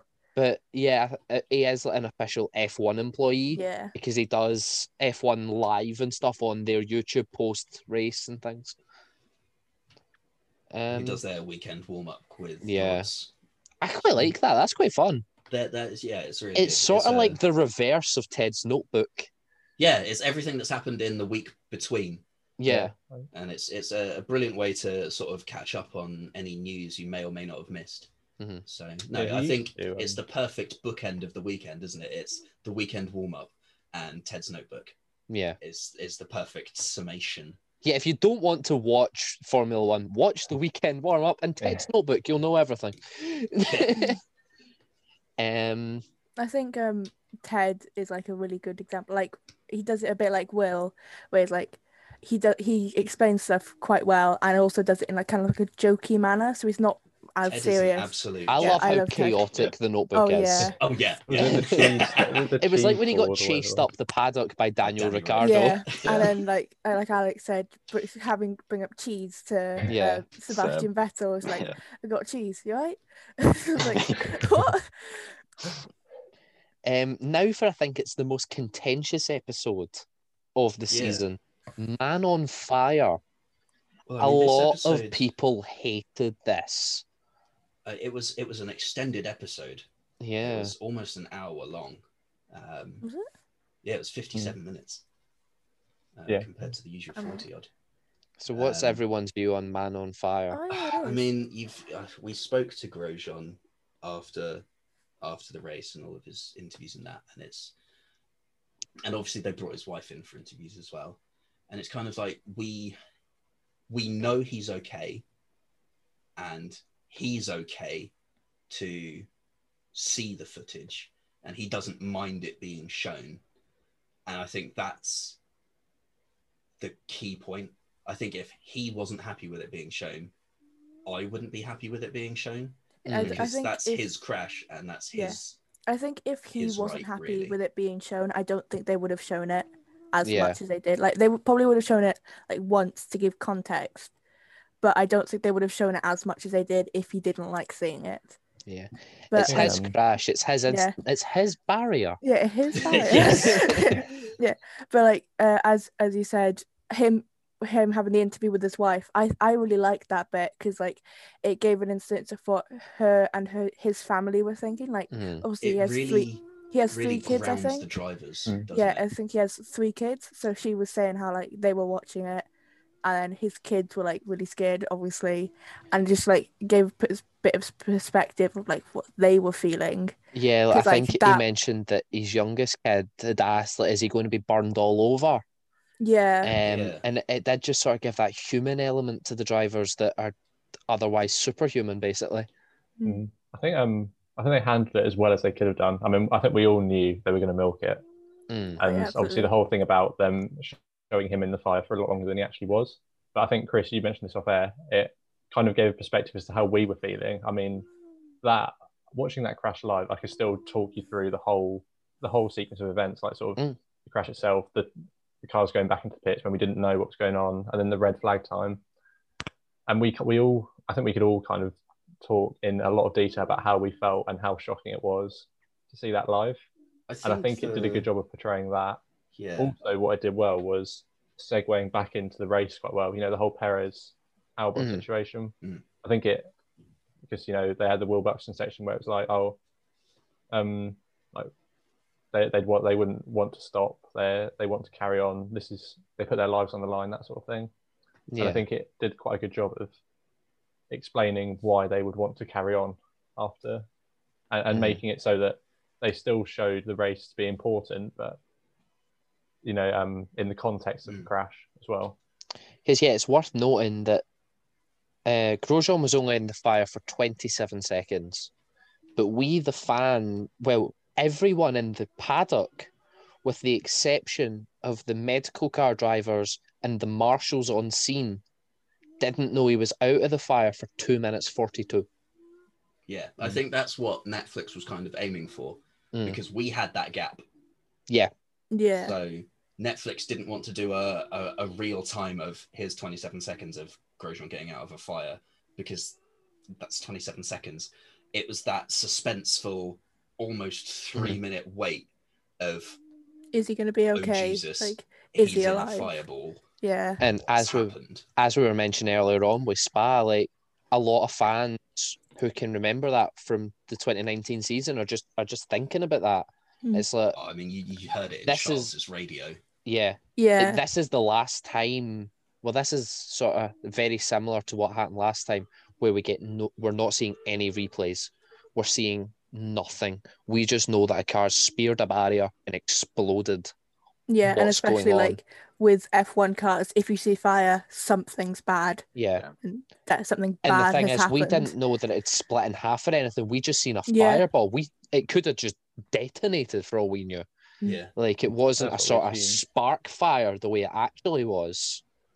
Yeah, it was. I So think the thing was as well when because Crofty said he was out of the car just as the leaders were getting back into the pits, wasn't it? I think probably then, and I think it kind of there was the whole shock element to it, but it was only for me when they were sort of coming into the pitch just before Crofty said, I realised, oh my god, we have to get news now, or it has to be the worst outcome. Yeah. And it was just like, yeah, I mean the whole. I think we've been over this crash before, haven't we? The whole thing about the car splitting in half, going through the barrier, catching fire. Each of those things, like individually, are things we hadn't seen for A long decades. time. Like Yeah. on their own, we hadn't seen for decades. And yeah, it was just. I think Netflix did as good a job as they could of that. That really. And I think as well that clip of Crofty saying that he's out of the car, as the cars are coming back to the pits. I don't think that was how it was on the live broadcast. Because we didn't have any news until it cut to him sitting in the medical car. It was because you saw the drivers out of the car looking up at the big screen. Yeah, I remember there was, and then we got shown the replays of Grosjean getting out. Like they showed in the Netflix series, and I think live on Sky, that they were showing like Magnussen looking up and like all of Haas looking up, and that was like, oh god, because he's been with that team since the start. So like, especially with like Gunther and like I think there's maybe about 4 others who had been there since the start. So like for them, it would have been like, oh no, oh god, we might have just lost a driver who's been with us since the start. We might have fired him, but we didn't want to fry him. yeah. So I mean, it's always going to be a delicate subject in ways. But I think they done well. The main point is that Grosjean gave the okay to show it. I think there'd been a lot more backlash if Grosjean wasn't happy with it and they still did it. I think it's a good thing that Grosjean can like joke about it, like in his guide of Bahrain he was like, this is my barrier, and him saying like, I'm the man who walked out of fire, and his wife laughing at him, like, and it was the glare that his wife gave him. It was that laugh of, oh Jesus, I'm not going to get the end of this. And like I think it's his Instagram and Twitter bio, he has like the Phoenix like fires and haters resistant. Like I think it's really good that he can like laugh about it and just think. I think he should update that bio to like 98% fire and heat resistant. He also has like the Phoenix in his bio as well. I mean, that's pretty apt, but like also fair play to the medical car guys. Oh, definitely. I watched him just run in and just like because he was like right up. I found an old tweet from Mercedes that had been like medical car appreciation thing, and this was from I think a year before. And I just retweeted it and was like, look, this seems like a very good time to share this. What an amazing job those guys do down there. Yeah, especially because like he went right up close to the fire, right up close to the fence, and he didn't have like a visor or anything on helmet. He had like the open face helmet. That's one of the things that have come out of the report is that they're changing it to drive visors. The ones the drivers have to wear. For reasons like that now. So. Imagine being, because Ian Roberts and Alan van der Merwe, they follow the pack on lap 1. Yeah, they follow the pack on lap 1. Imagine just expecting like, a standard, okay, someone might have spun off or hit the wall or something, but seeing that. Especially they probably would have seen they follow the track, but I believe they take a Johnny Herbert sports line. It's like you can actually see there's a sort of service road right across turn 1, and you just see the medical car take and they're still behind all of them. I think Ian Roberts, I think he said in interviews like I get the impression that he didn't actually see the crash. He just sort of came through that cut the corner and then saw it there. But I imagine they would have seen like all the flames and stuff going up and be like all the drivers were thinking like, Oh You no. just imagine what goes through their head of like, oh Yeah. Jesus, it's go Yeah. time. When The you've bit had that sorta- very peaceful races up to that point, really. Yeah, the bit that sort of sold the size of the crash and everything for me was we were on board. I can't remember which driver it was. They were coming through sort of turns 5, 6, 7, 8 before coming down the hill. You can just see in the corner just the flames. You're like, that, Mhm. wow. I mean, for me, it was the helicopter shot where you could see the back end of the car and then just this almighty Yeah, it's like- inferno. Yeah. And it's like, what? And Yeah. he climbed out? Yeah. Yeah, it is the clip where it's like it shows the camera following the rest of the pack and it just quickly cuts back to him with the flames going up. So that's like, Mm. oh wow. Yeah, because you can actually see him trying to get out in that, can't you? That's the only really Yeah. the only angle where you can really see that. Aye, there's a hard cam basically facing the spot exactly. Yeah. And there's actually footage of all 27 seconds of like, sort of Mhm. impacts him getting out. You see the guy running across the track and starting to spray the fire extinguisher. Then you can see Grosjean trying to get out. Yeah, you can like see him moving a bit in the car. Yeah. Which like okay. It just shows the Ian level of Roberts safety that running the up. FIA have done. Yeah. Yeah, no, Ian Roberts running up and pulling him out, but also Van der Merwe just like grabbing a fire extinguisher and just like dousing Spraying them Grosjean. both. Yeah. Yeah. Because he knows that even though he's not on fire, that race suit is still going to be so hot. Mhm. And that's still one of the dangers of it. Like, you don't have to be on fire to burn. Yeah. So, no, it's like fair play. That is top quality work from them. Yeah, no, spot on to the FIA and the marshals as always, but especially in instances like that. And especially the medical car drivers. Yeah. Especially them. But then the second half of the episode was sort of very Perez related. polar opposite to that, really, wasn't Yeah. it? Because they followed Perez around Sakir. Quite right too, because Yeah. drive. I mean, being punted off by Leclerc in turn 4, and then being dead last at the end of first lap to win it.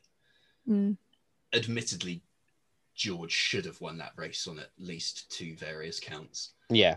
But I think he could have don't- at least got a podium if he Yeah. hadn't had that puncture from Jack Aitken's spin. yeah, I think he could have maybe I think at least got even- the podium. Even taking George and Bottas out of it, because it really should have been a Mercedes 1-2, Yeah. that's still third. Yeah, from That's the back. still last to third. Comfortably as well. Yeah. Because he passed Ocon and Stroll, like, and Yeah, then a lot just of drove times off there. into the distance. and well, he won Yeah. the race by about 10 Mm. seconds, didn't he? Anyway, Yeah. so. But yeah, I again, think that obviously was- no that was George the and point. Sakir. It was a shame. Yeah, I think Yeah. it was just because they were with Racing Point, to be Yeah. honest. Yeah. but I It think was- that you was couldn't really that make was it the up, could you? race. No, Just, definitely not. You couldn't really make it up because they were with Perez and Albon for Bahrain, weren't they, as in the first race? Mm. And obviously the whole situation of Perez breaking down, it gave Albon the podium. And then, well, not the opposite, but obviously Albon then having a poor race after that and Perez winning. Yeah. I mean, it was also Yeah. shown that when Perez broke down in the Bahrain Grand Prix, and then Alex inherited the 3rd place there as well, didn't he?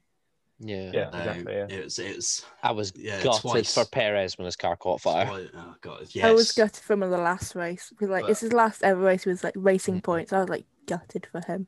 I It was think when, the Styrian one was where Red Bull was like, "Yeah, we're gonna change driver," hmm which is just kind of savage, but pretty Yeah. sad. It was when I seen the sort of shot facing the front of Perez's car after the fire, and you see the marshal basically run in front of Lando. You're like, Yeah. I've seen the onboard from Lando, and it doesn't look as bad, but seeing that second shot, you're like, oh no. Yeah, like from Lando's like on board, I can barely see the guy running across the track. So it's amazing like Lando actually saw him. I mean, you can Like, he Lando just saw the complained fire- over the radio. It's like, what Yeah. is he doing? Yeah, given like, what he'd had only see the fire happened extinguisher. earlier in that race, though, you can Everyone was on understand edge, why the yeah. marshal done that. Yeah, yeah. But at the same time, he'd already driven like 2 laps with it being smoking. Yeah, yeah, it was smoky, and then it just this bright pink fire started coming out. You're like, It was the Checo team radio Parker, for the stop. team radio for Albon behind. She's like, Yeah. Perez has a problem. Yeah, he's smoking. Okay, yeah, he's on fire. It's We just- kind of weird, wasn't it? It's like you Yeah. know he's smoking, and he's gone past the pits. Why haven't you pulled him in? I know you want to get points, but he wasn't going to go. I think it was because of, if you remember back to Austria, though, that racing point was quite smoky. Yeah. Just at sort of random points. There was no issue. Yeah, that was the thing. We And then all it caught thought it was fire. going to break down, and it went fine. Yeah. But this time it didn't. Yeah. He was on fire this time. But The engine that cried smoke. yes. Finally, down to the wire. We had the season finale and the three-way, but actually only two-way fight for third place in the constructors. Renault had no chance. It was. I think Netflix have made the best out of the situation they had, because at the end of the day, the drivers and the constructors championships were wrapped up long before that episode. But at the same time, it was still a very meaningful fight for third, even if it's just in terms of the money that's involved. It's like what, 10 million? Yeah, it's quite a difference? chunk, yeah. Which is, the downside is you get slightly less wind tunnel time this year, but you've got 10 million more to play with. Yeah, exactly. But I suppose everyone still has the same cost cap, so at the end of the day, that's I suppose it's, you don't have to bring in as much money from elsewhere. So, but yeah, it was okay as an episode. It's good in the respect of we had a meaningful championship fight that went to the last race, but at the same time, it was kind of, if only this was for first. Yeah, I mean, they love the midfield battle, don't they, Netflix? But well, then again, you've got to remember where all the action is. The midfield. Well, the midfield is, well, if we go back to last season, everyone except Hamilton, Bottas, Verstappen, and then Alfa, Haas, Williams. So it's mostly grid. But anyway, I mean, obviously, like you said, third in the constructors was the only meaningful fight, wasn't it, really? And maybe if we look ahead to next season, I think I can already envisage episode 1 of season 4. Yeah, 4. Of a box office Hamilton versus Verstappen in Bahrain. And I think Netflix will be hoping that does carry on for the whole season.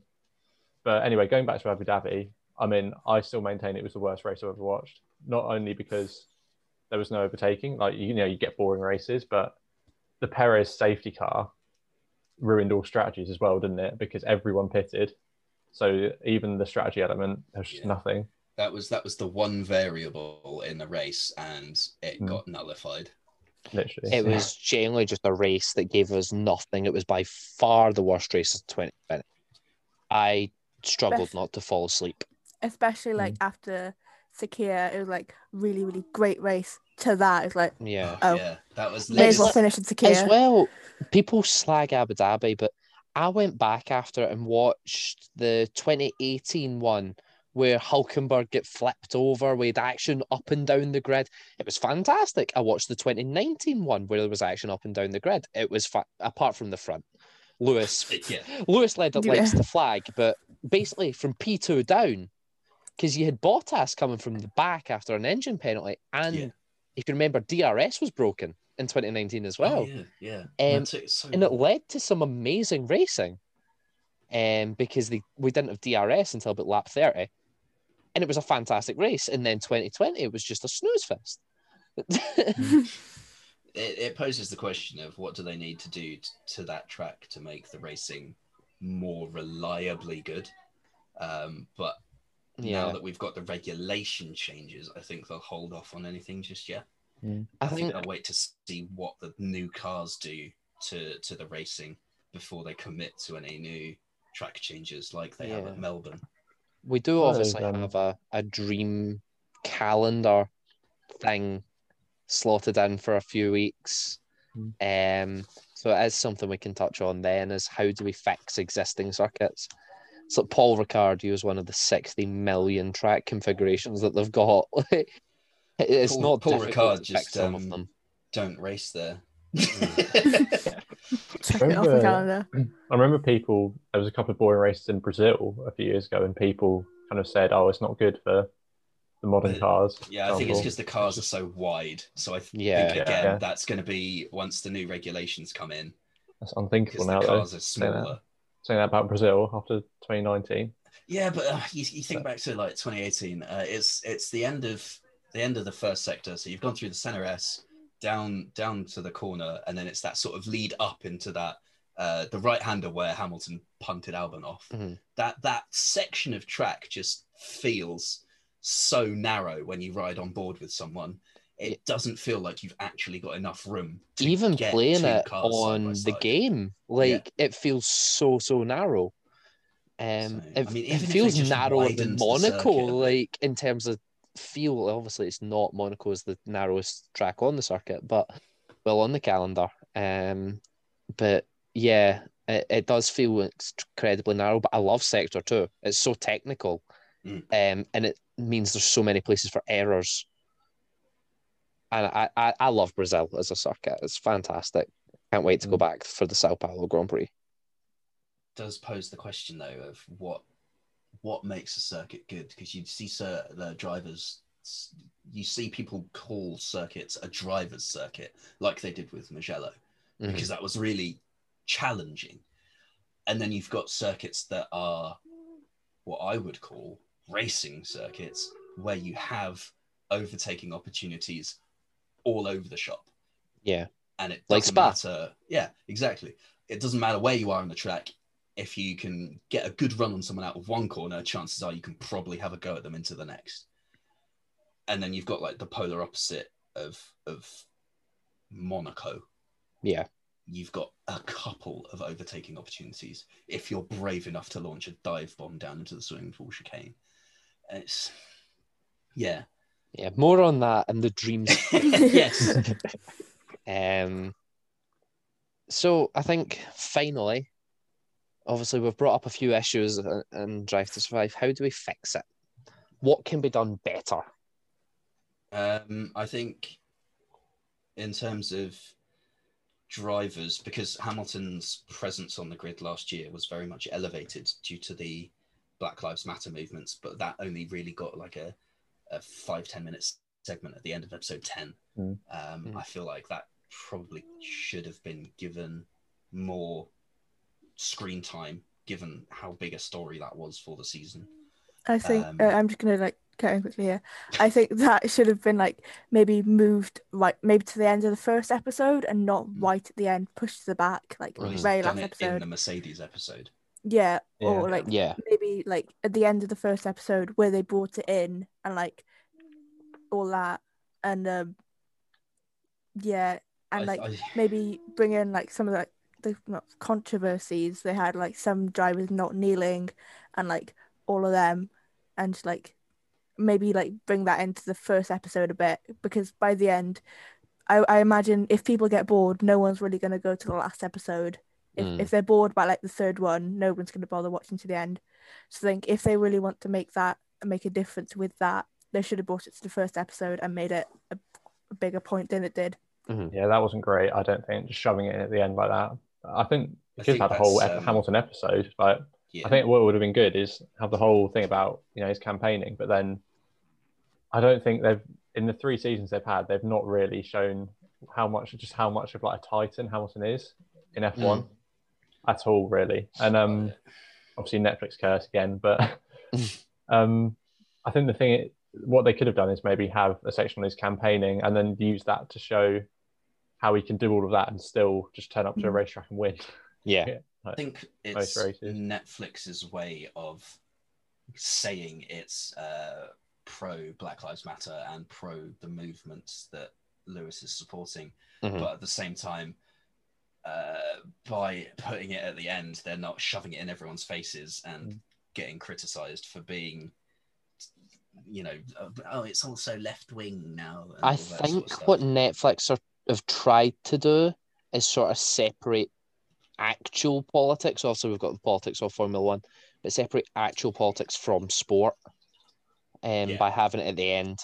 So I can kind of understand that there, because most people are there for the sport, but not real life politics. Yeah, but when you get it, sort of, it's with the national anthem at the start of every race, and you just kind of see the occasional shot of some people kneeling at the front of the grid or Lewis in his t-shirt.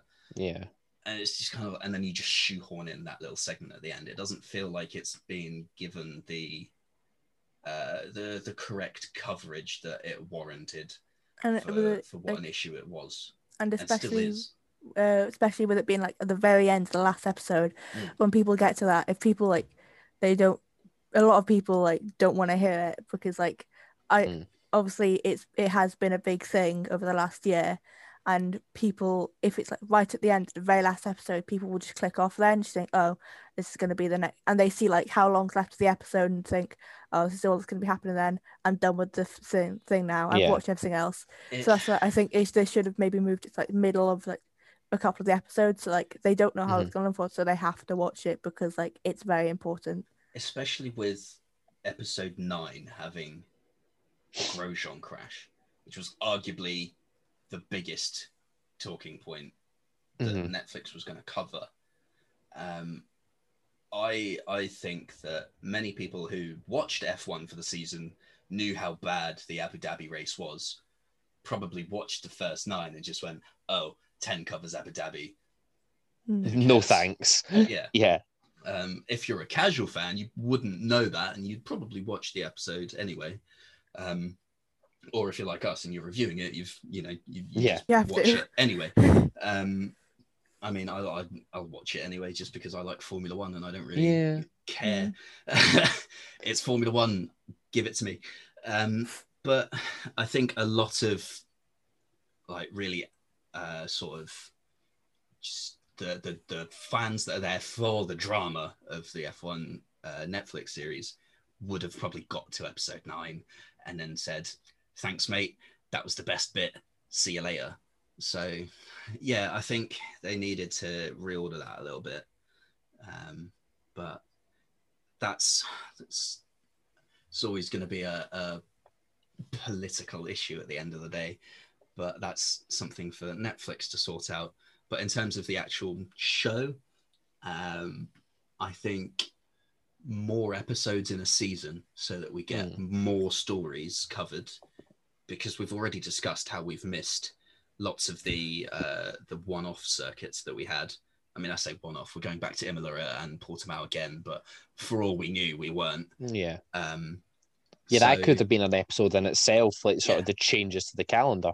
Yeah. And I mean, Turkey arguably warranted its own episode on its own. Yeah. So I think if we had maybe another 5 episodes in a season and 2 camera crews per weekend, you'd probably be looking at a very, very sellable storyline for a lot more of the season.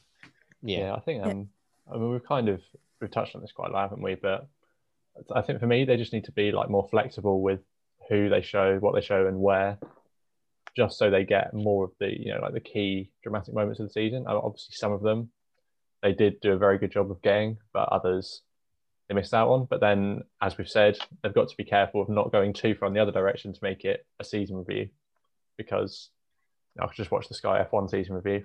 Yeah. If I wanted to.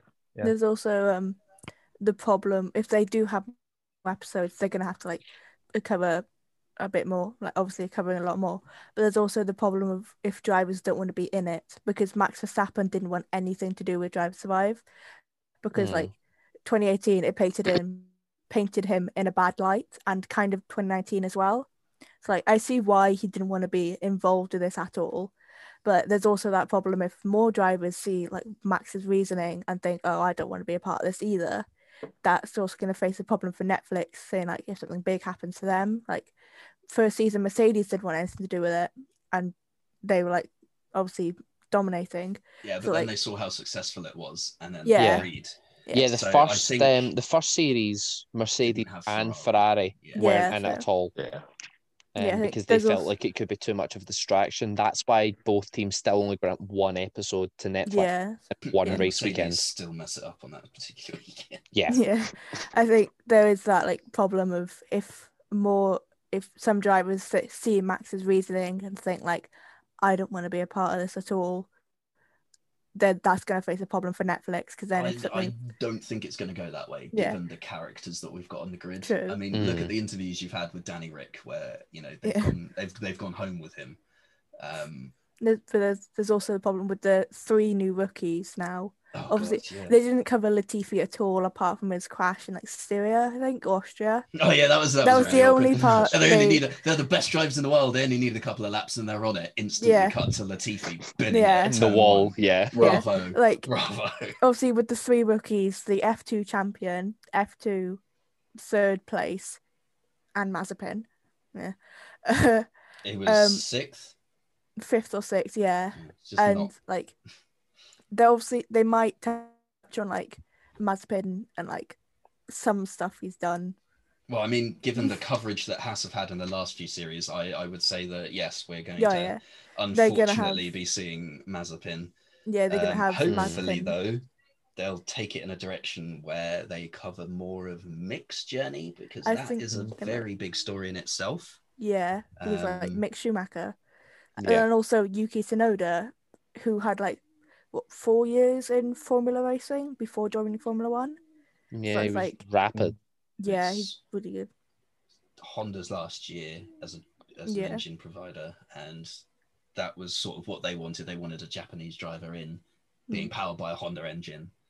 Yeah. So I think I mean, it's depends on how his season goes, really, depending on if you can make a story out of it. But I think maybe even just Red Bull's engine changeover is going to be cause for concern, and that might end up creeping into parts of episodes with Christian Horner. I mean, I but, think every episode in this season included Christian in some way or another. I mean, be there was honest. quite a lot of interviews with Toto, though, Yeah. Toto was quite long. all things considered. So, I think, I mean, and Gunter's also come out and said he doesn't really care how Netflix yeah. paid him. Yeah. So, I mean, you're always going to have people like that in the opinion of I'll say the answers, you record what you want.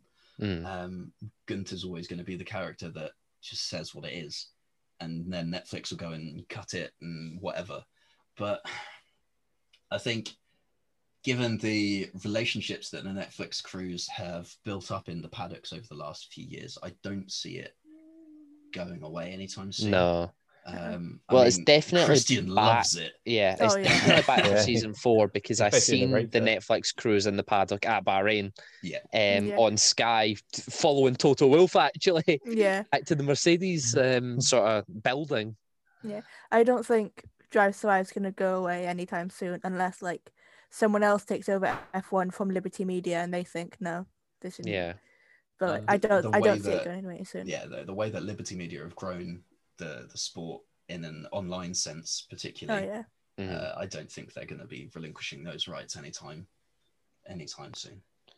And finally, to fix Drive to Survive, the correct radio and video clip Yes. for the Yes. correct races. Yeah.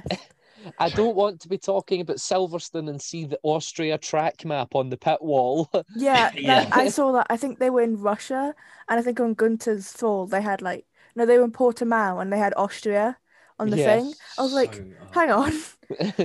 Wait a minute. That's Gunter's at not the wrong right, Jack. circuit. Has someone told him? But Ocon going mad in the last race for finishing 9th when they actually showed him coming second in Sakir. Yeah, That was an interesting one.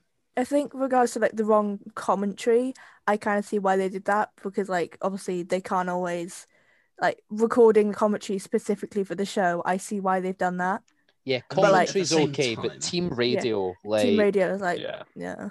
That's- It's most people. FOM has all of the team radio. They can Yes. get the right bits. Yes. Yeah. I mean, we can go back with F1 TV and into the vault and listen to all the team radios. Yeah, I think Like, I went back into the 2018 German Grand Prix just to get Bono going in, and just to record that. So yeah, because you can It's- literally ride on board with a driver and hear everything. Like yeah. all of the Yeah. team radios broadcast rather than the main broadcast where it's just certain things.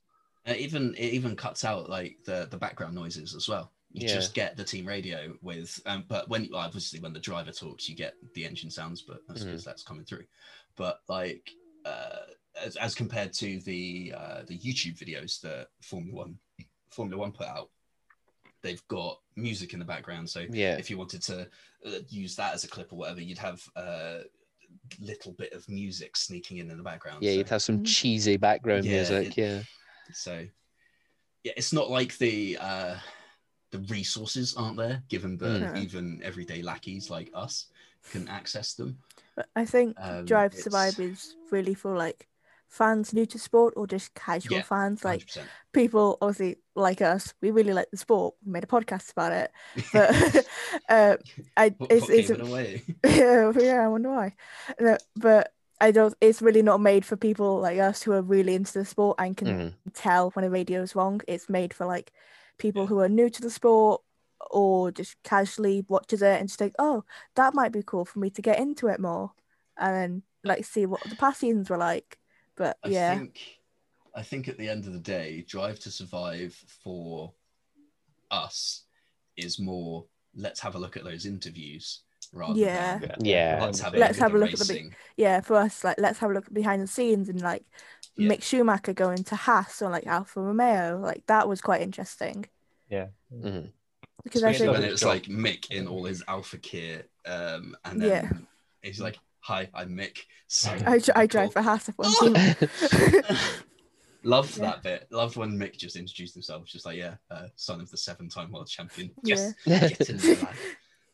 So, It does its Yeah. job. I think that's Yeah. yeah, it fills its space in the market, I think. And Yeah. it does a good job of it. But anyway, that wraps up this week's episode of the Turn 5 podcast. Next week is going to feel a little out of place, but we're doing our season predictions with an important caveat. We had a sort of team call on the Thursday night before Bahrain. Yeah. And we set these predictions. They have not changed. And that's going to be evident Yeah, by the time we talk about Yeah, these predictions. they've been Instant based regret. off. Yeah, they've been based off testing, and that was it. Yeah, they were based off of Yeah. testing and a bit of 2020. Yeah. Because of Because of they haven't sort of how changed much. static we perceived the cars to be. Yeah. Um, And given that the episode after that will also be the Imola Grand Prix, we'll also be covering our podium predictions for Yes. that race as well. And I think So if anyone wants to get involved, feel free to tweet us your predictions for the podium for the Imola Grand Prix. or put them in the comments if you're on YouTube. Drop them in the comments Yep. on the YouTube video. If you're on the Discord server, drop us a message. yeah. Just get in touch any way you like. Really, we're open to it. I'll be putting out a tweet or a message here and there saying get involved with this. What do you think is going to happen? So I will inevitably put one out for next week's episode. And also next week, because we can't fill an hour and a half on just season predictions, the new track layout for Australia has been Yeah. confirmed. So we'll touch on that a bit as Are well. we gonna? I think we're gonna touch on F1 fantasy as well. I think Yeah. Yeah. that was discussed. Yeah, So a lot to talk about. Lots to tune in for next week. And then the week after, as we say, Imola. So do stick with us over the next few weeks. Drop us a like and subscribe if you're on YouTube. Please do follow us on any podcast platform that you might be listening to us on. We're on quite a few now. We're up to 6 now. Yeah. Spotify, Google Podcast. Are we on Apple Podcasts? Not yet. We're Not still yet. waiting for authorization from Apple Podcasts, Castbox, and Overcasts. But we will be there at some point. Yes. We're currently available on Anchor, Breaker, Google Podcasts, Pocket Casts, Radio Public, and Spotify. And then YouTube as And well. YouTube. Yes. So please do follow us on your channel of choice. And follow us on And- Twitter as well. Yes, follow us on Really keep it Twitter up. and Facebook. Links are in the description. So thanks for listening, and we'll see you next week. Cheerio. Bye. Bye.